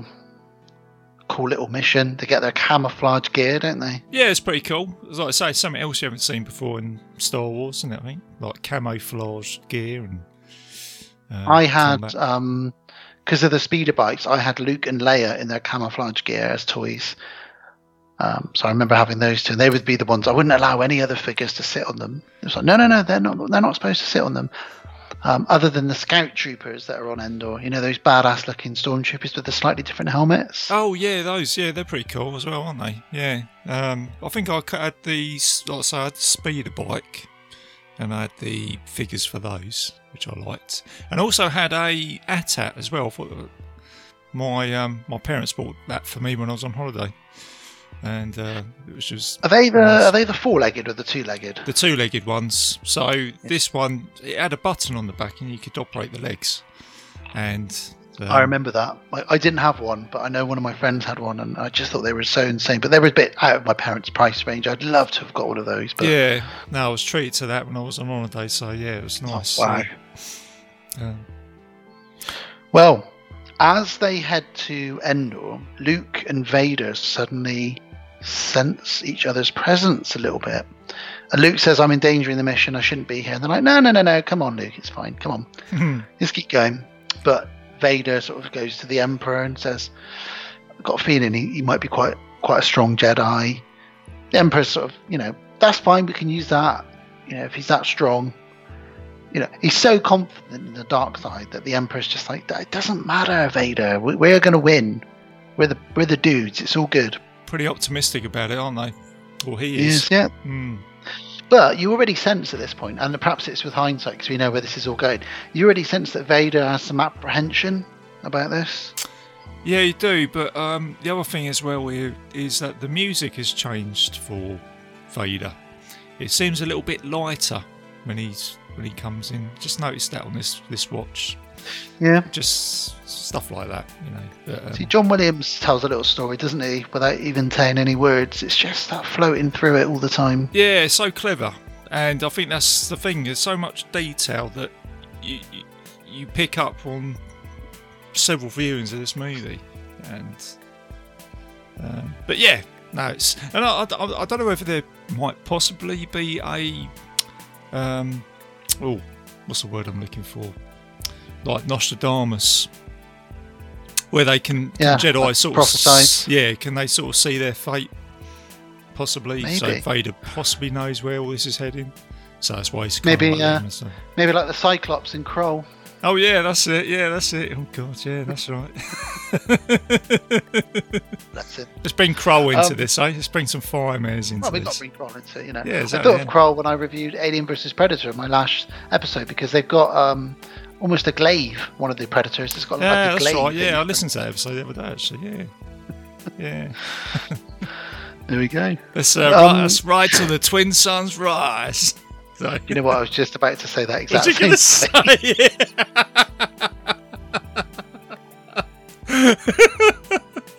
The cinnamon bar. Oh, that's right. Boys your age normally have candy bars. Yeah. Out of all my wives, you're my favourite one, wasn't it? Fucking classic line from Liam Neeson in that movie. Good old Liam. Good old Liam.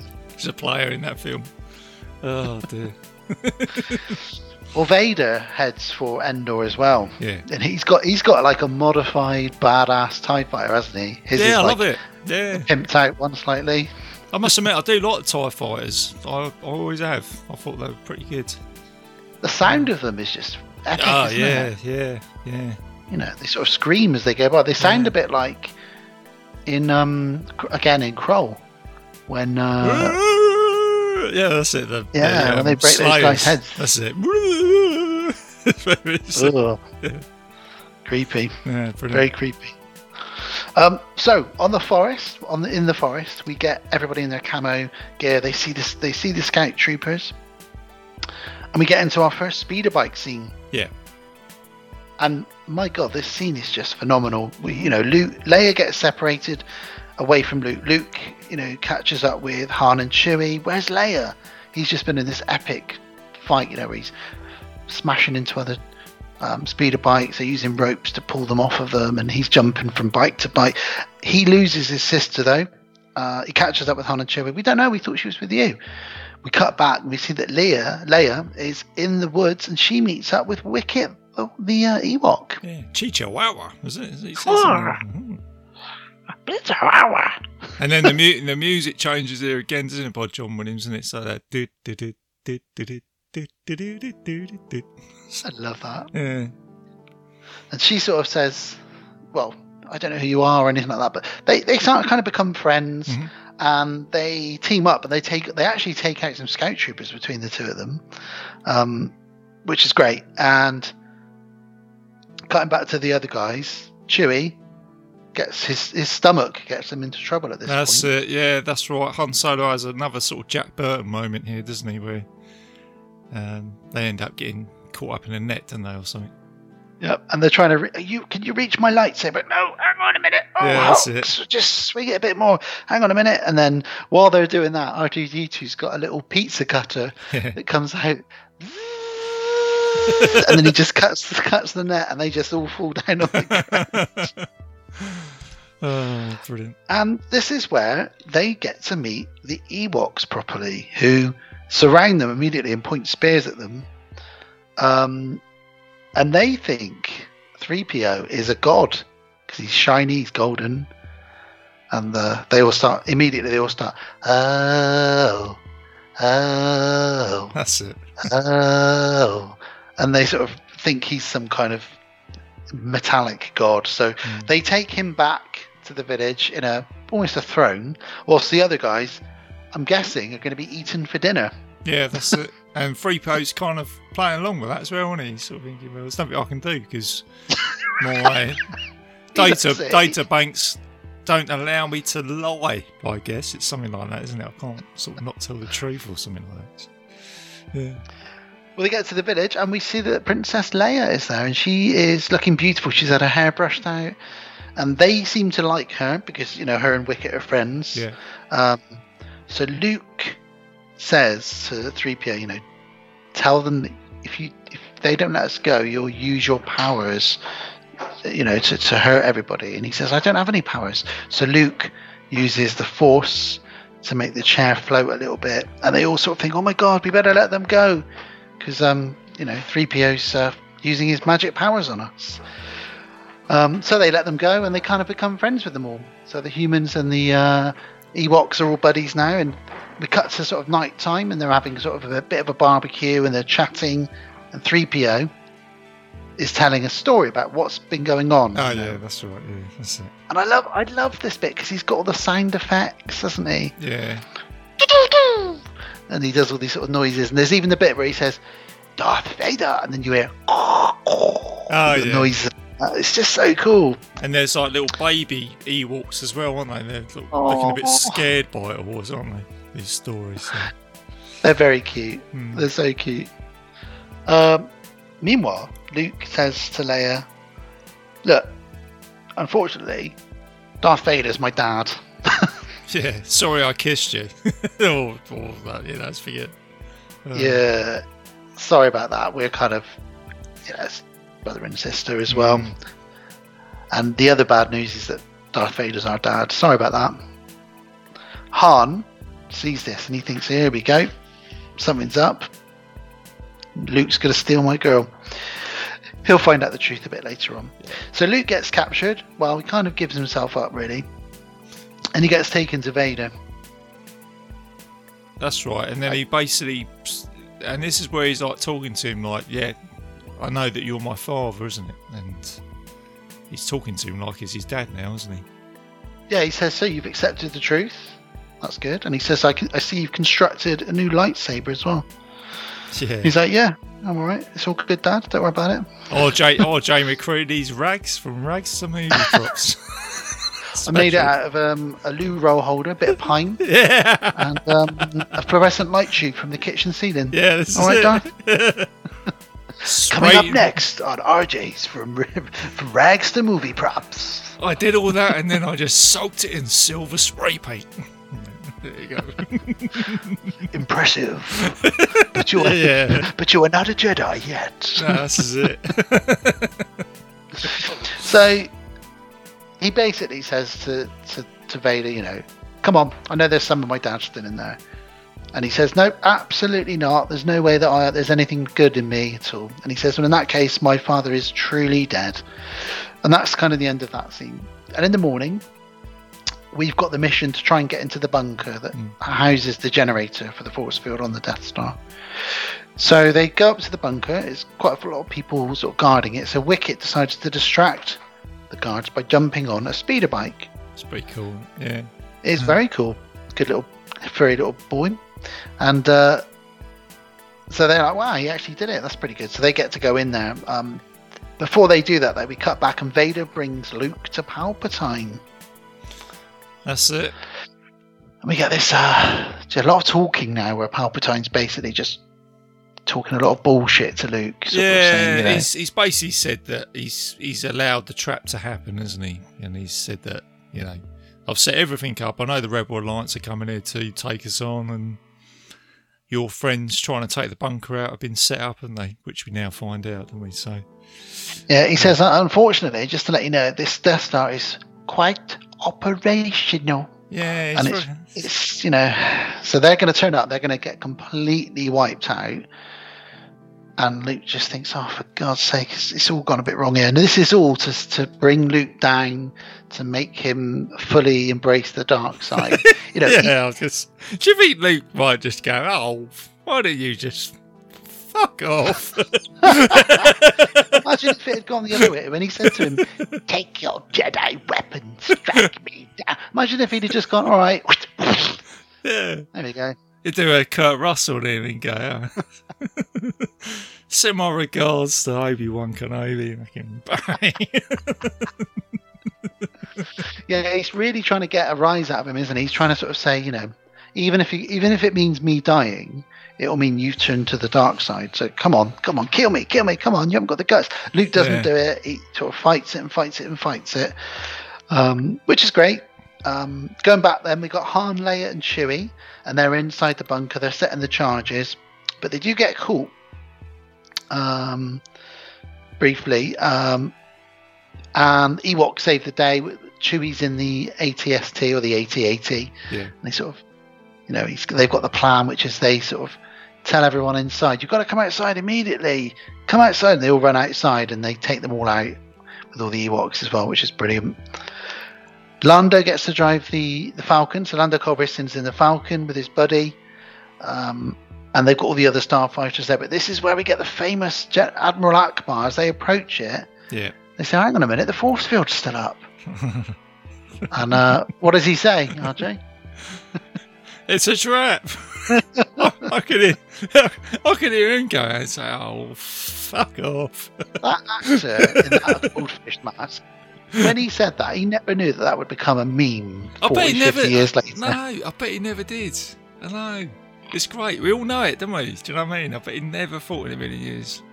I used to have, I think it was the T-shirt I used to have that had Admiral Akbar, but he was in a Ghostbusters outfit and he was holding a trapper.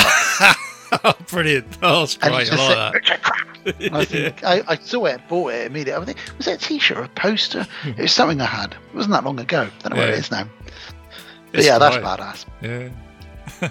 Yeah, it's a trap. There we go. And I do like this fight, this aerial combat space fight that they have. I just thought it was really good. Something that Star Wars always does very well is the dog fights, isn't it? Yeah, because you've got the introduction here of the different spacecraft as well, which you didn't see in the other two movies. Which was it the A-wing and the Y wing, which were pretty cool.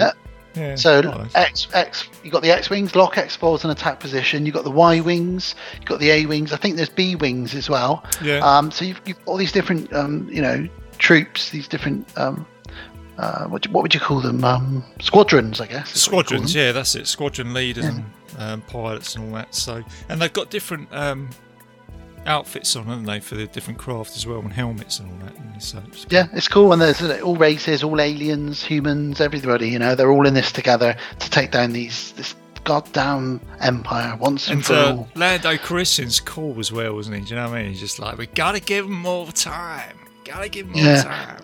Come on, Han, old buddy, don't let me down. Yeah, that's it. Yeah, it's like he's on a casino table, isn't he? Do you know what I mean? It's like, all eyes on me. Come on, everybody. Come Hands on. down. Let's shake the dice. Come on, gonna get it this time. Dang. I do. Having watched Empire Strikes Back a few weeks before this one, when he first shows up and he kisses Leia's hand, and he's sort of such a smarmy guy.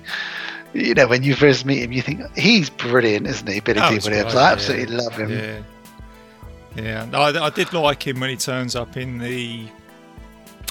Oh, what was it? The Rise of Skywalker. Yeah, I must admit I did enjoy that. I thought it was great to see him in the back. The Rise of. Was it the Rise of Skywalker?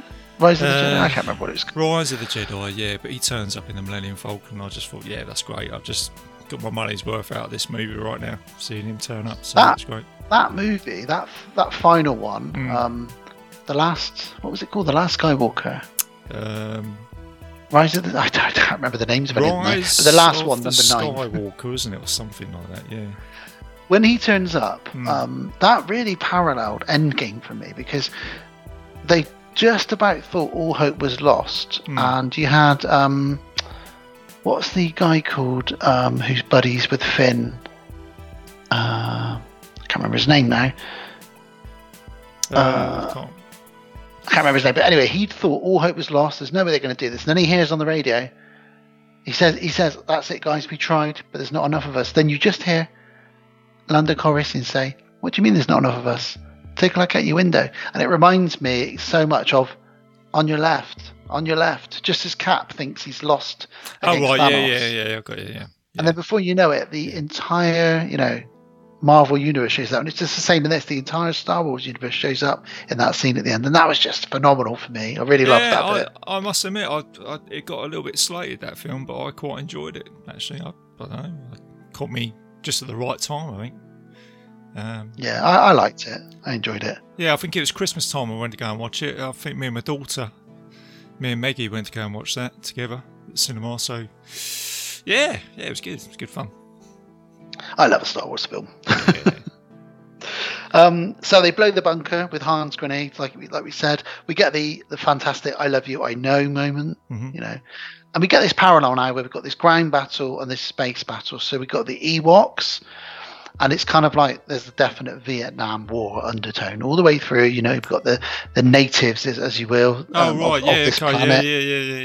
Yeah. And they're taking out this high tech army with just spears and sticks, and they're just completely demolishing the empire. It's brilliant. And then up in space, we can see that our heroes are doing quite well. They're taking out TIE fighters. We're losing people, but we're winning at the same time. So that's cool. And then Palpatine basically starts to fry Luke with his lightning. Yeah, but like I say, Luke's got to allow that to happen, hasn't he? I suppose, I don't know, Luke's somehow turning the tide for everybody here, is he? Because I suppose Palpatine's plan was for him to be struck down, but Luke's now being struck down, and then all the rebels are now beginning to win, aren't they? Do you know? It's a funny old thing, isn't it? Yeah, definitely. And he gives that little look while he's being fried. He looks over at Darth and he says, "Father, please." And what dad can resist, seeing their son lying there? You're gonna step in. So he steps in and he picks up the Emperor Palpatine, and he just bench presses him and throws him over the side. I just would have liked to have heard Darth just come out and say, "I've been waiting to do this for fucking ages." Piss off, you silly old bastard. So yeah, he throws him down the pit, and then Vader, and then lots of ships fly into the Death Star, and they start taking out the sort of whatever it is inside it, the core, inside it, and the Super Star Destroyer gets taken out as well. Everybody starts evacuating. Luke's trying to drag his dad out of there, and his dad says, "Look, I'm not going to make this." And he's like, "No, come on, I can get you out of here. It's all good." It's a really sad scene, actually. And I always loved it as a kid. He says, "Take off my mask." And he's like, "Well, you'll die without your mask." And he's like, "I'm going to die anyway. I just want to see you with my own eyes one last time." So he takes his mask off, and as a kid, I used to think he looked a bit like a potato. Well, yeah, I kind of get that. Yeah, I think you're right to possibly think that. Yeah. And he sort of they have this moment. It's just really tender moment. Really, it's not really a lot said, but the bit that always really cuts me deep is when he says, "Tell your sister you have her eyes," and it's just like, he knows he's got a daughter as well, and then he just dies, and that's it. Yeah. And Vader's done. Meanwhile, Lando, Wedge, and all the other guys, they blow the reactor in the core, and the Death Star does its fantastic explosion, fireworks, etc. And Endor turns into one giant party. Ewok party, didn't it? Yeah. Oh, yeah. Yeah. They love it. They were just waiting for that, weren't they? The old Ewoks. They know how to throw a party, don't they? They do. They get the barbecues out. They get all the fireworks going. They start playing the Stormtrooper helmets like a set of drums. Yeah. And we do actually see, because this is the extended version, we do actually see parties on all the different planets, or a lot of different planets around the universe. Everyone's very happy because the Empire has fallen. And then we're back at the village. Everyone's hugging, Chewie, Han, Lando, Leia, Luke, everybody. They're all sort of celebrating. Wedge is there. That's right, Wedge Antilles. That's it. Yeah, because he's been through every battle, hasn't he? He's been there with Luke the whole way, really. Han says to Leia, "Look, do you love him? Because if you love him, I'll go. I won't stand in your way." And she says, "Yeah, of course I love him." She's a bit mean here. She says, "Of course I love him." Yeah. I know it. But then she gives it almost too long. But then she says, "He's my brother."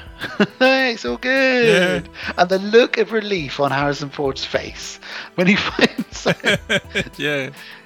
He's like, "Thank God for that." And then he sort of turns to Luke like, "Yeah, boy." Yeah, it's a typical sort of Harrison Ford. He's got some real sort of expressions, isn't he, that he pulls. He's like, "What?" He's brilliant. Luke has cremation for Darth. We know that mask will eventually end up with Kylo Ren in the future. And then there's fireworks all over the galaxy, parties everywhere, everybody having fun. And at the end, the final scene is and I love seeing this, and it did bring a tear to my eye. I'd had some glasses of wine, but I do love this film. And the bit where the 3 Force ghosts turn up at the end. Yeah. You've got Ben, you've got Anakin, and you've got Yoda. Luke looks over, they look at him, they all kind of nod. And even if it is Hayden Christensen, I don't care. It's still lovely to see. And that's the end. And then we get the... Yeah, that's it. So there you go.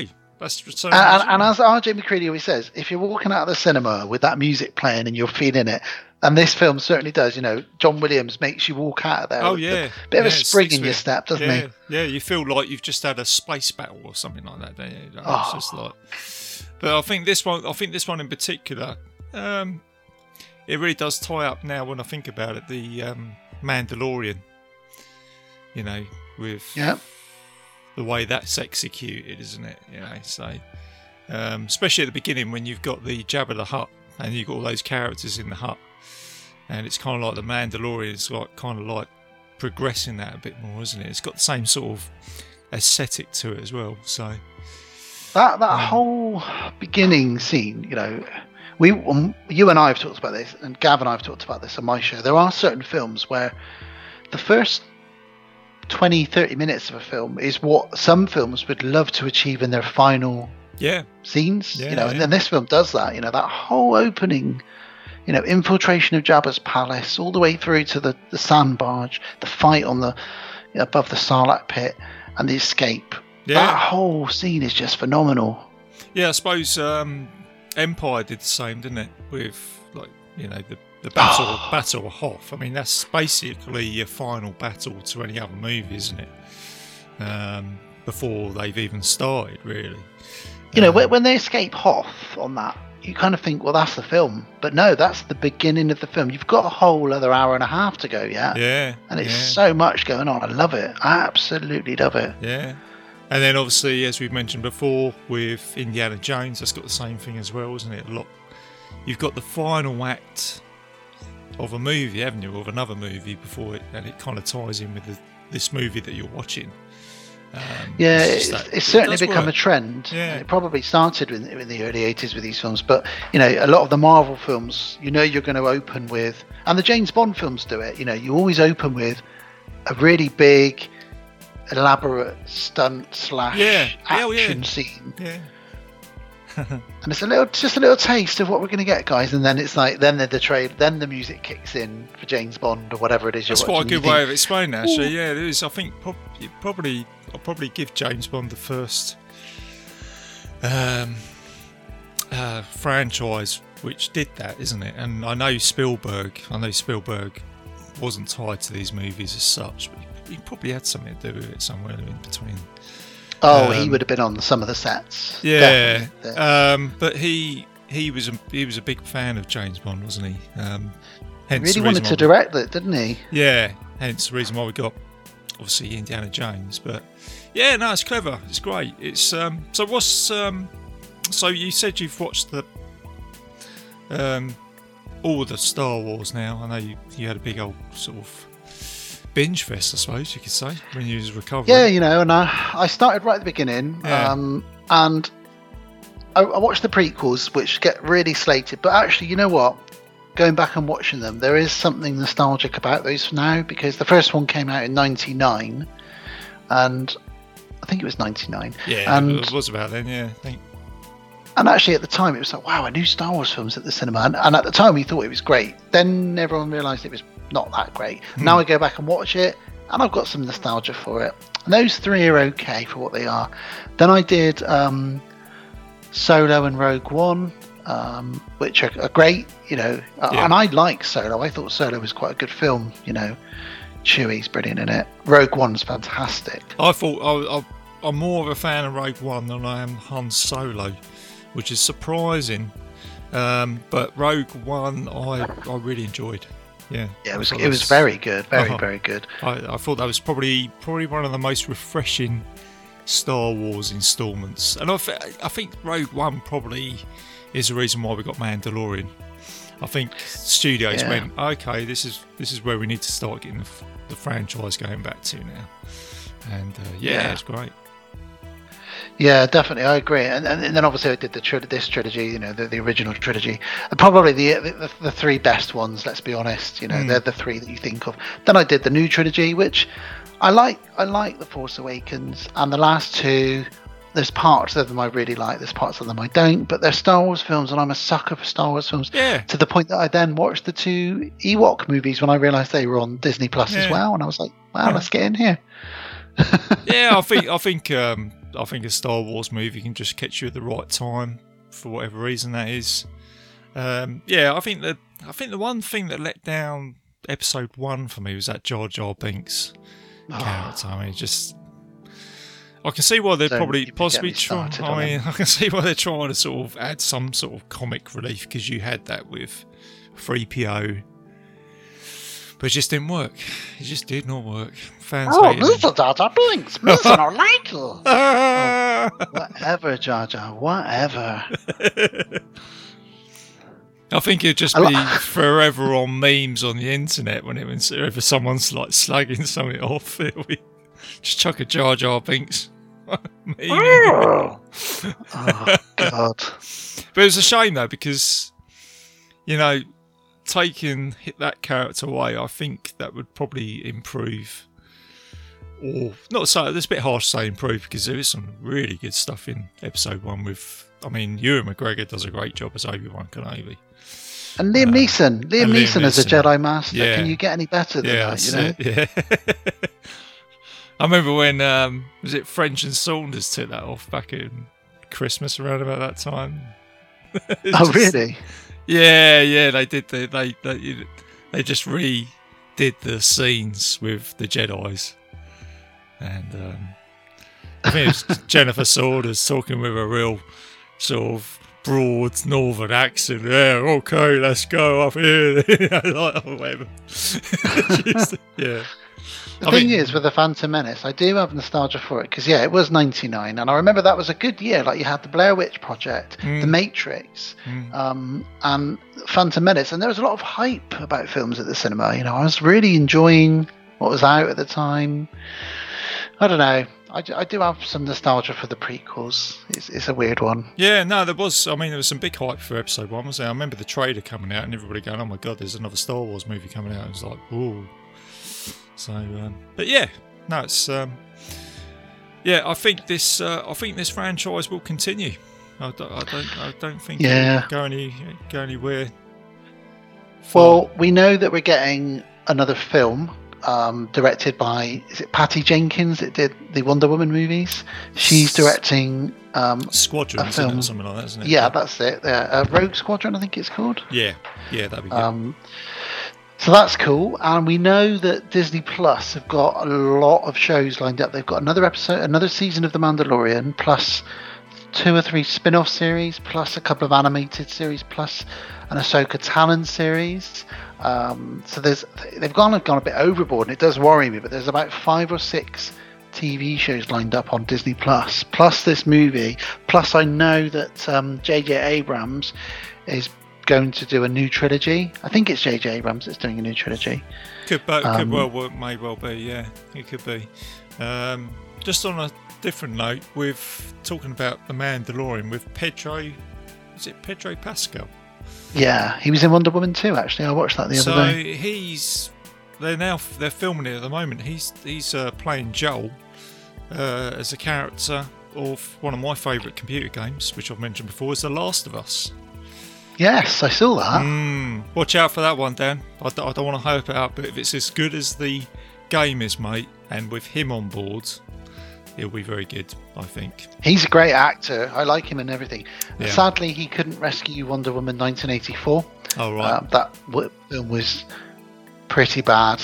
But was it? Oh, I remember you. Yeah, I think I remember you posting that online. So, yeah. I think you're probably the same as me, Dan. Knows that you try to watch films with optimism. I think Spielberg said it once, is that he tries to watch a film because even if he doesn't like it, he tries to try and find something good out of it because it's someone's art or creation. So there must be some sort of purpose for that person to make it for whatever reason. But that's exactly how I am. But even with some films, apart from Battlefield Earth, obviously, that is not a good one, is it? God, dear Lord. Yeah, I mean, you could probably make an episode of that. Is how are some films greenlit? Or do you know what I mean? It's just like, it does make you wonder. You know, oh, that'll be fine. Yeah, give these guys some money. You think, what? How? You could have given me the money, and I could have done something better than that. Yeah, I know. It's crazy, isn't it? It's just unreal. But that's Hollywood. That's Hollywood for you. That's it. But no, thanks, Dan. Thanks for coming on to the show today, mate, for this. Absolute pleasure. Thank you for having me back. Nah, it's been an absolute blast, mate. And every time I'm absolutely sweating on the other end of this mic. Do you know what I mean? We've been all over the universe. We've been to Tatooine. We've been to Toys R Us. We've been everywhere during this journey. I feel like I need to shower, Dan. You know, it's like I'm gonna jump in the shower and basically gonna go, "Why are you shower?" I've just spoken to Dan. You know, feel like I need to wash myself down. Cold shower. Hey, I get it all the time. This way. Gonna go outside now and shout in the garden. Oh!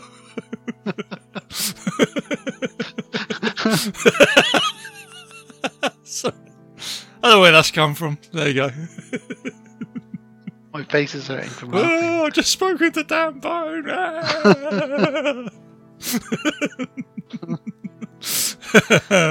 So, after that, anyway, yeah. Next? We were talking about doing Monster Squad. I mean, we've got a lot on the list, but I was thinking about it. I'm up for that. Do you reckon now? You reckon we can just fit that one in? Because just before the twins arrive, you reckon? I reckon. We'll get that one out in a few weeks. I reckon. Okay then, mate. We'll get that one sorted out. So we get the Monster Squad, and like I say, we've got a load on the list to do, haven't we? Because we spoke about. Until you drop. Yeah, that's it. I've got that one in my car at the moment. Actually, that song. Such a good song. Yeah, because I watched it recently. Because they released it on. I think it was on Amazon Prime. Yeah, it's on Prime for free. So you can just go and watch the Monster Squad whenever you want, which is sick. And it's loved amongst the horror fans. I don't know anybody that doesn't really like that film. Every time it gets posted online, there's like loads of people talking about it, and so it's a good film. Yeah, absolutely. So what have you got coming up next on your show, then, Dan? Well, the next episode is my belated birthday episode. You'll like this, actually. Oh. So I've selected, because it's my episode, I've selected my first two films I bought on VHS when I was about 8 or 9. Yeah. I bought them as ex-rentals from the corner shop. And those are Teen Wolf and Labyrinth with David Bowie. Oh, mate, that's a great choice. In fact, I'll be very interested to hear you guys tackle Labyrinth as well. Yeah, me too, because I don't think Gav's seen it from what he's saying. Right. Which is odd, because he's got 3 children, but... Yeah, he does surprise me sometimes when he says, I'm quite surprised, because I like to, I'll be interested to hear his thoughts on that. Yeah. Yeah, I mean, it's Jim Henson, it's David Bowie, it's a great, silly, fantasy, dark at times film, and a very big part of my childhood, as I'm sure it is yours and a lot of your listeners. But that and Teen Wolf. So Teen Wolf's another one that's a big part of my childhood. Yeah, I remember you saying about. Yeah, I remember you said with like the sort of puberty thing and all that. It's interesting. Totally, there's a lot of stuff in it that I got from that. Yeah. Michael J. Fox is cool as well. So that's next for us, episode 112 of the podcast on Haunted Hill. It's Dan's birthday, Teen Wolf and Labyrinth. Fantastic. Excellent. Oh, brilliant, mate. That's great. All right, mate. Well, we'll look forward to that. So, again, thanks for coming on to the show. As always, mate, it's always a blast. And we've mentioned Willy Wonka, Inspector Gadget. Yep. Toys R Us. Jean-Claude Van Damme is coming to it. Arnold Schwarzenegger. Yeah, we've done it all. And we're talking about a Star Wars movie. So there you go. Who would have known? It's just wherever we end up. So, all right, buddy. Well, ending it on Willy Wonka and all that. Pure imagination.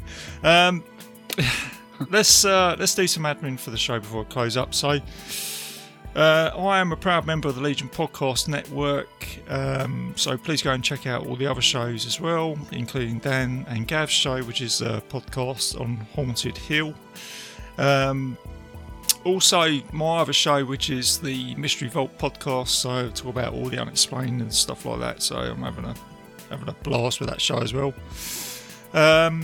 You can find Bite Size Cinema on iTunes, Spotify, YouTube, several other players. If you put in Bite Size Cinema podcast onto Google, and if you need to contact me, or you want to contact me, or I've got a Facebook page, which is where I'm most active.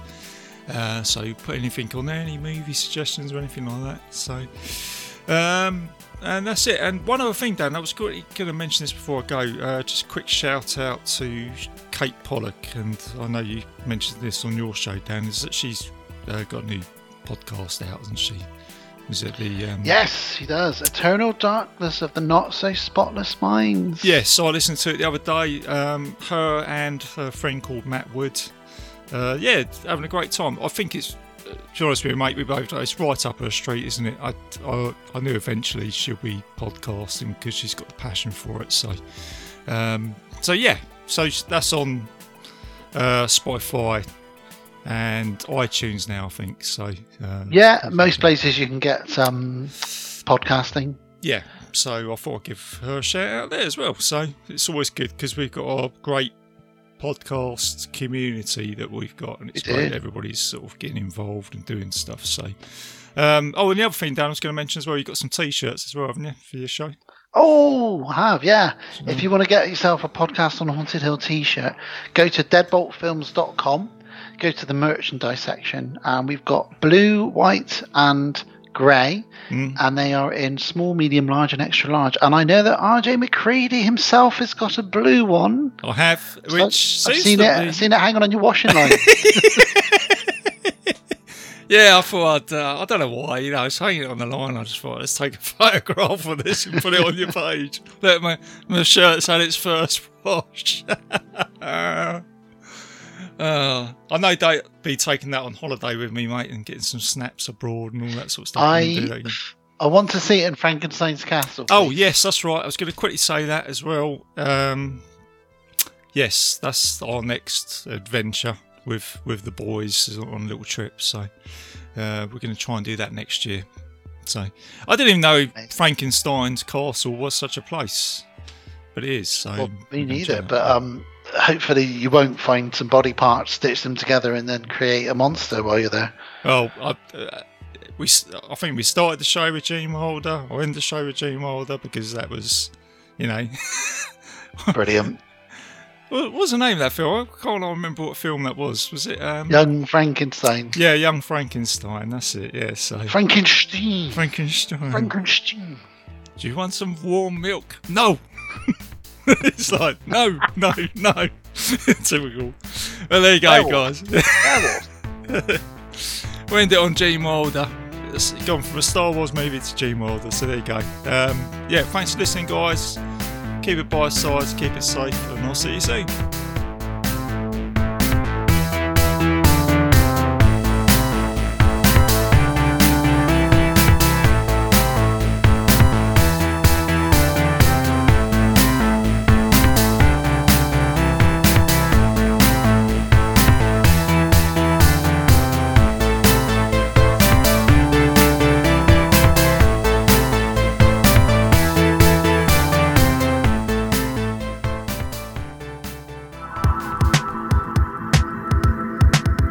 If you enjoyed this show, then make sure you check out the other great shows on the Legion Podcast Network, like Cinema Psyops, Cinema Beef, Devour the Podcast, Duncan and Bo Come Correct, Exploding Heads Horror Movie Podcast, Friday the 13th, Get Slayed, The Helming Power Hour, Hello, This is the Doom Show, Hero Go Show, Kill the Cast, Underwater Kaiju from Outer Space, Jerry Hates Action, Legion After Dark, Mental Health, Obsessive Cinema, Discourse, Pick 6 Movies, the podcast by The Cemetery, the podcast on Haunted Hill, the Psychosemantic Podcast, Rick Radio, House of Wax, Dude Looks Like the 80s, Rabbit and Red Radio, the Shadecast, Short Bus Cinema, 2 Drink Minimum Commentaries, the VD Clinic, Who Will Survive Horror Podcast, and Witch vs. the Doomsday Clock. With such a wide spread of shows, there is guaranteed to be a niche for you to fall in love with.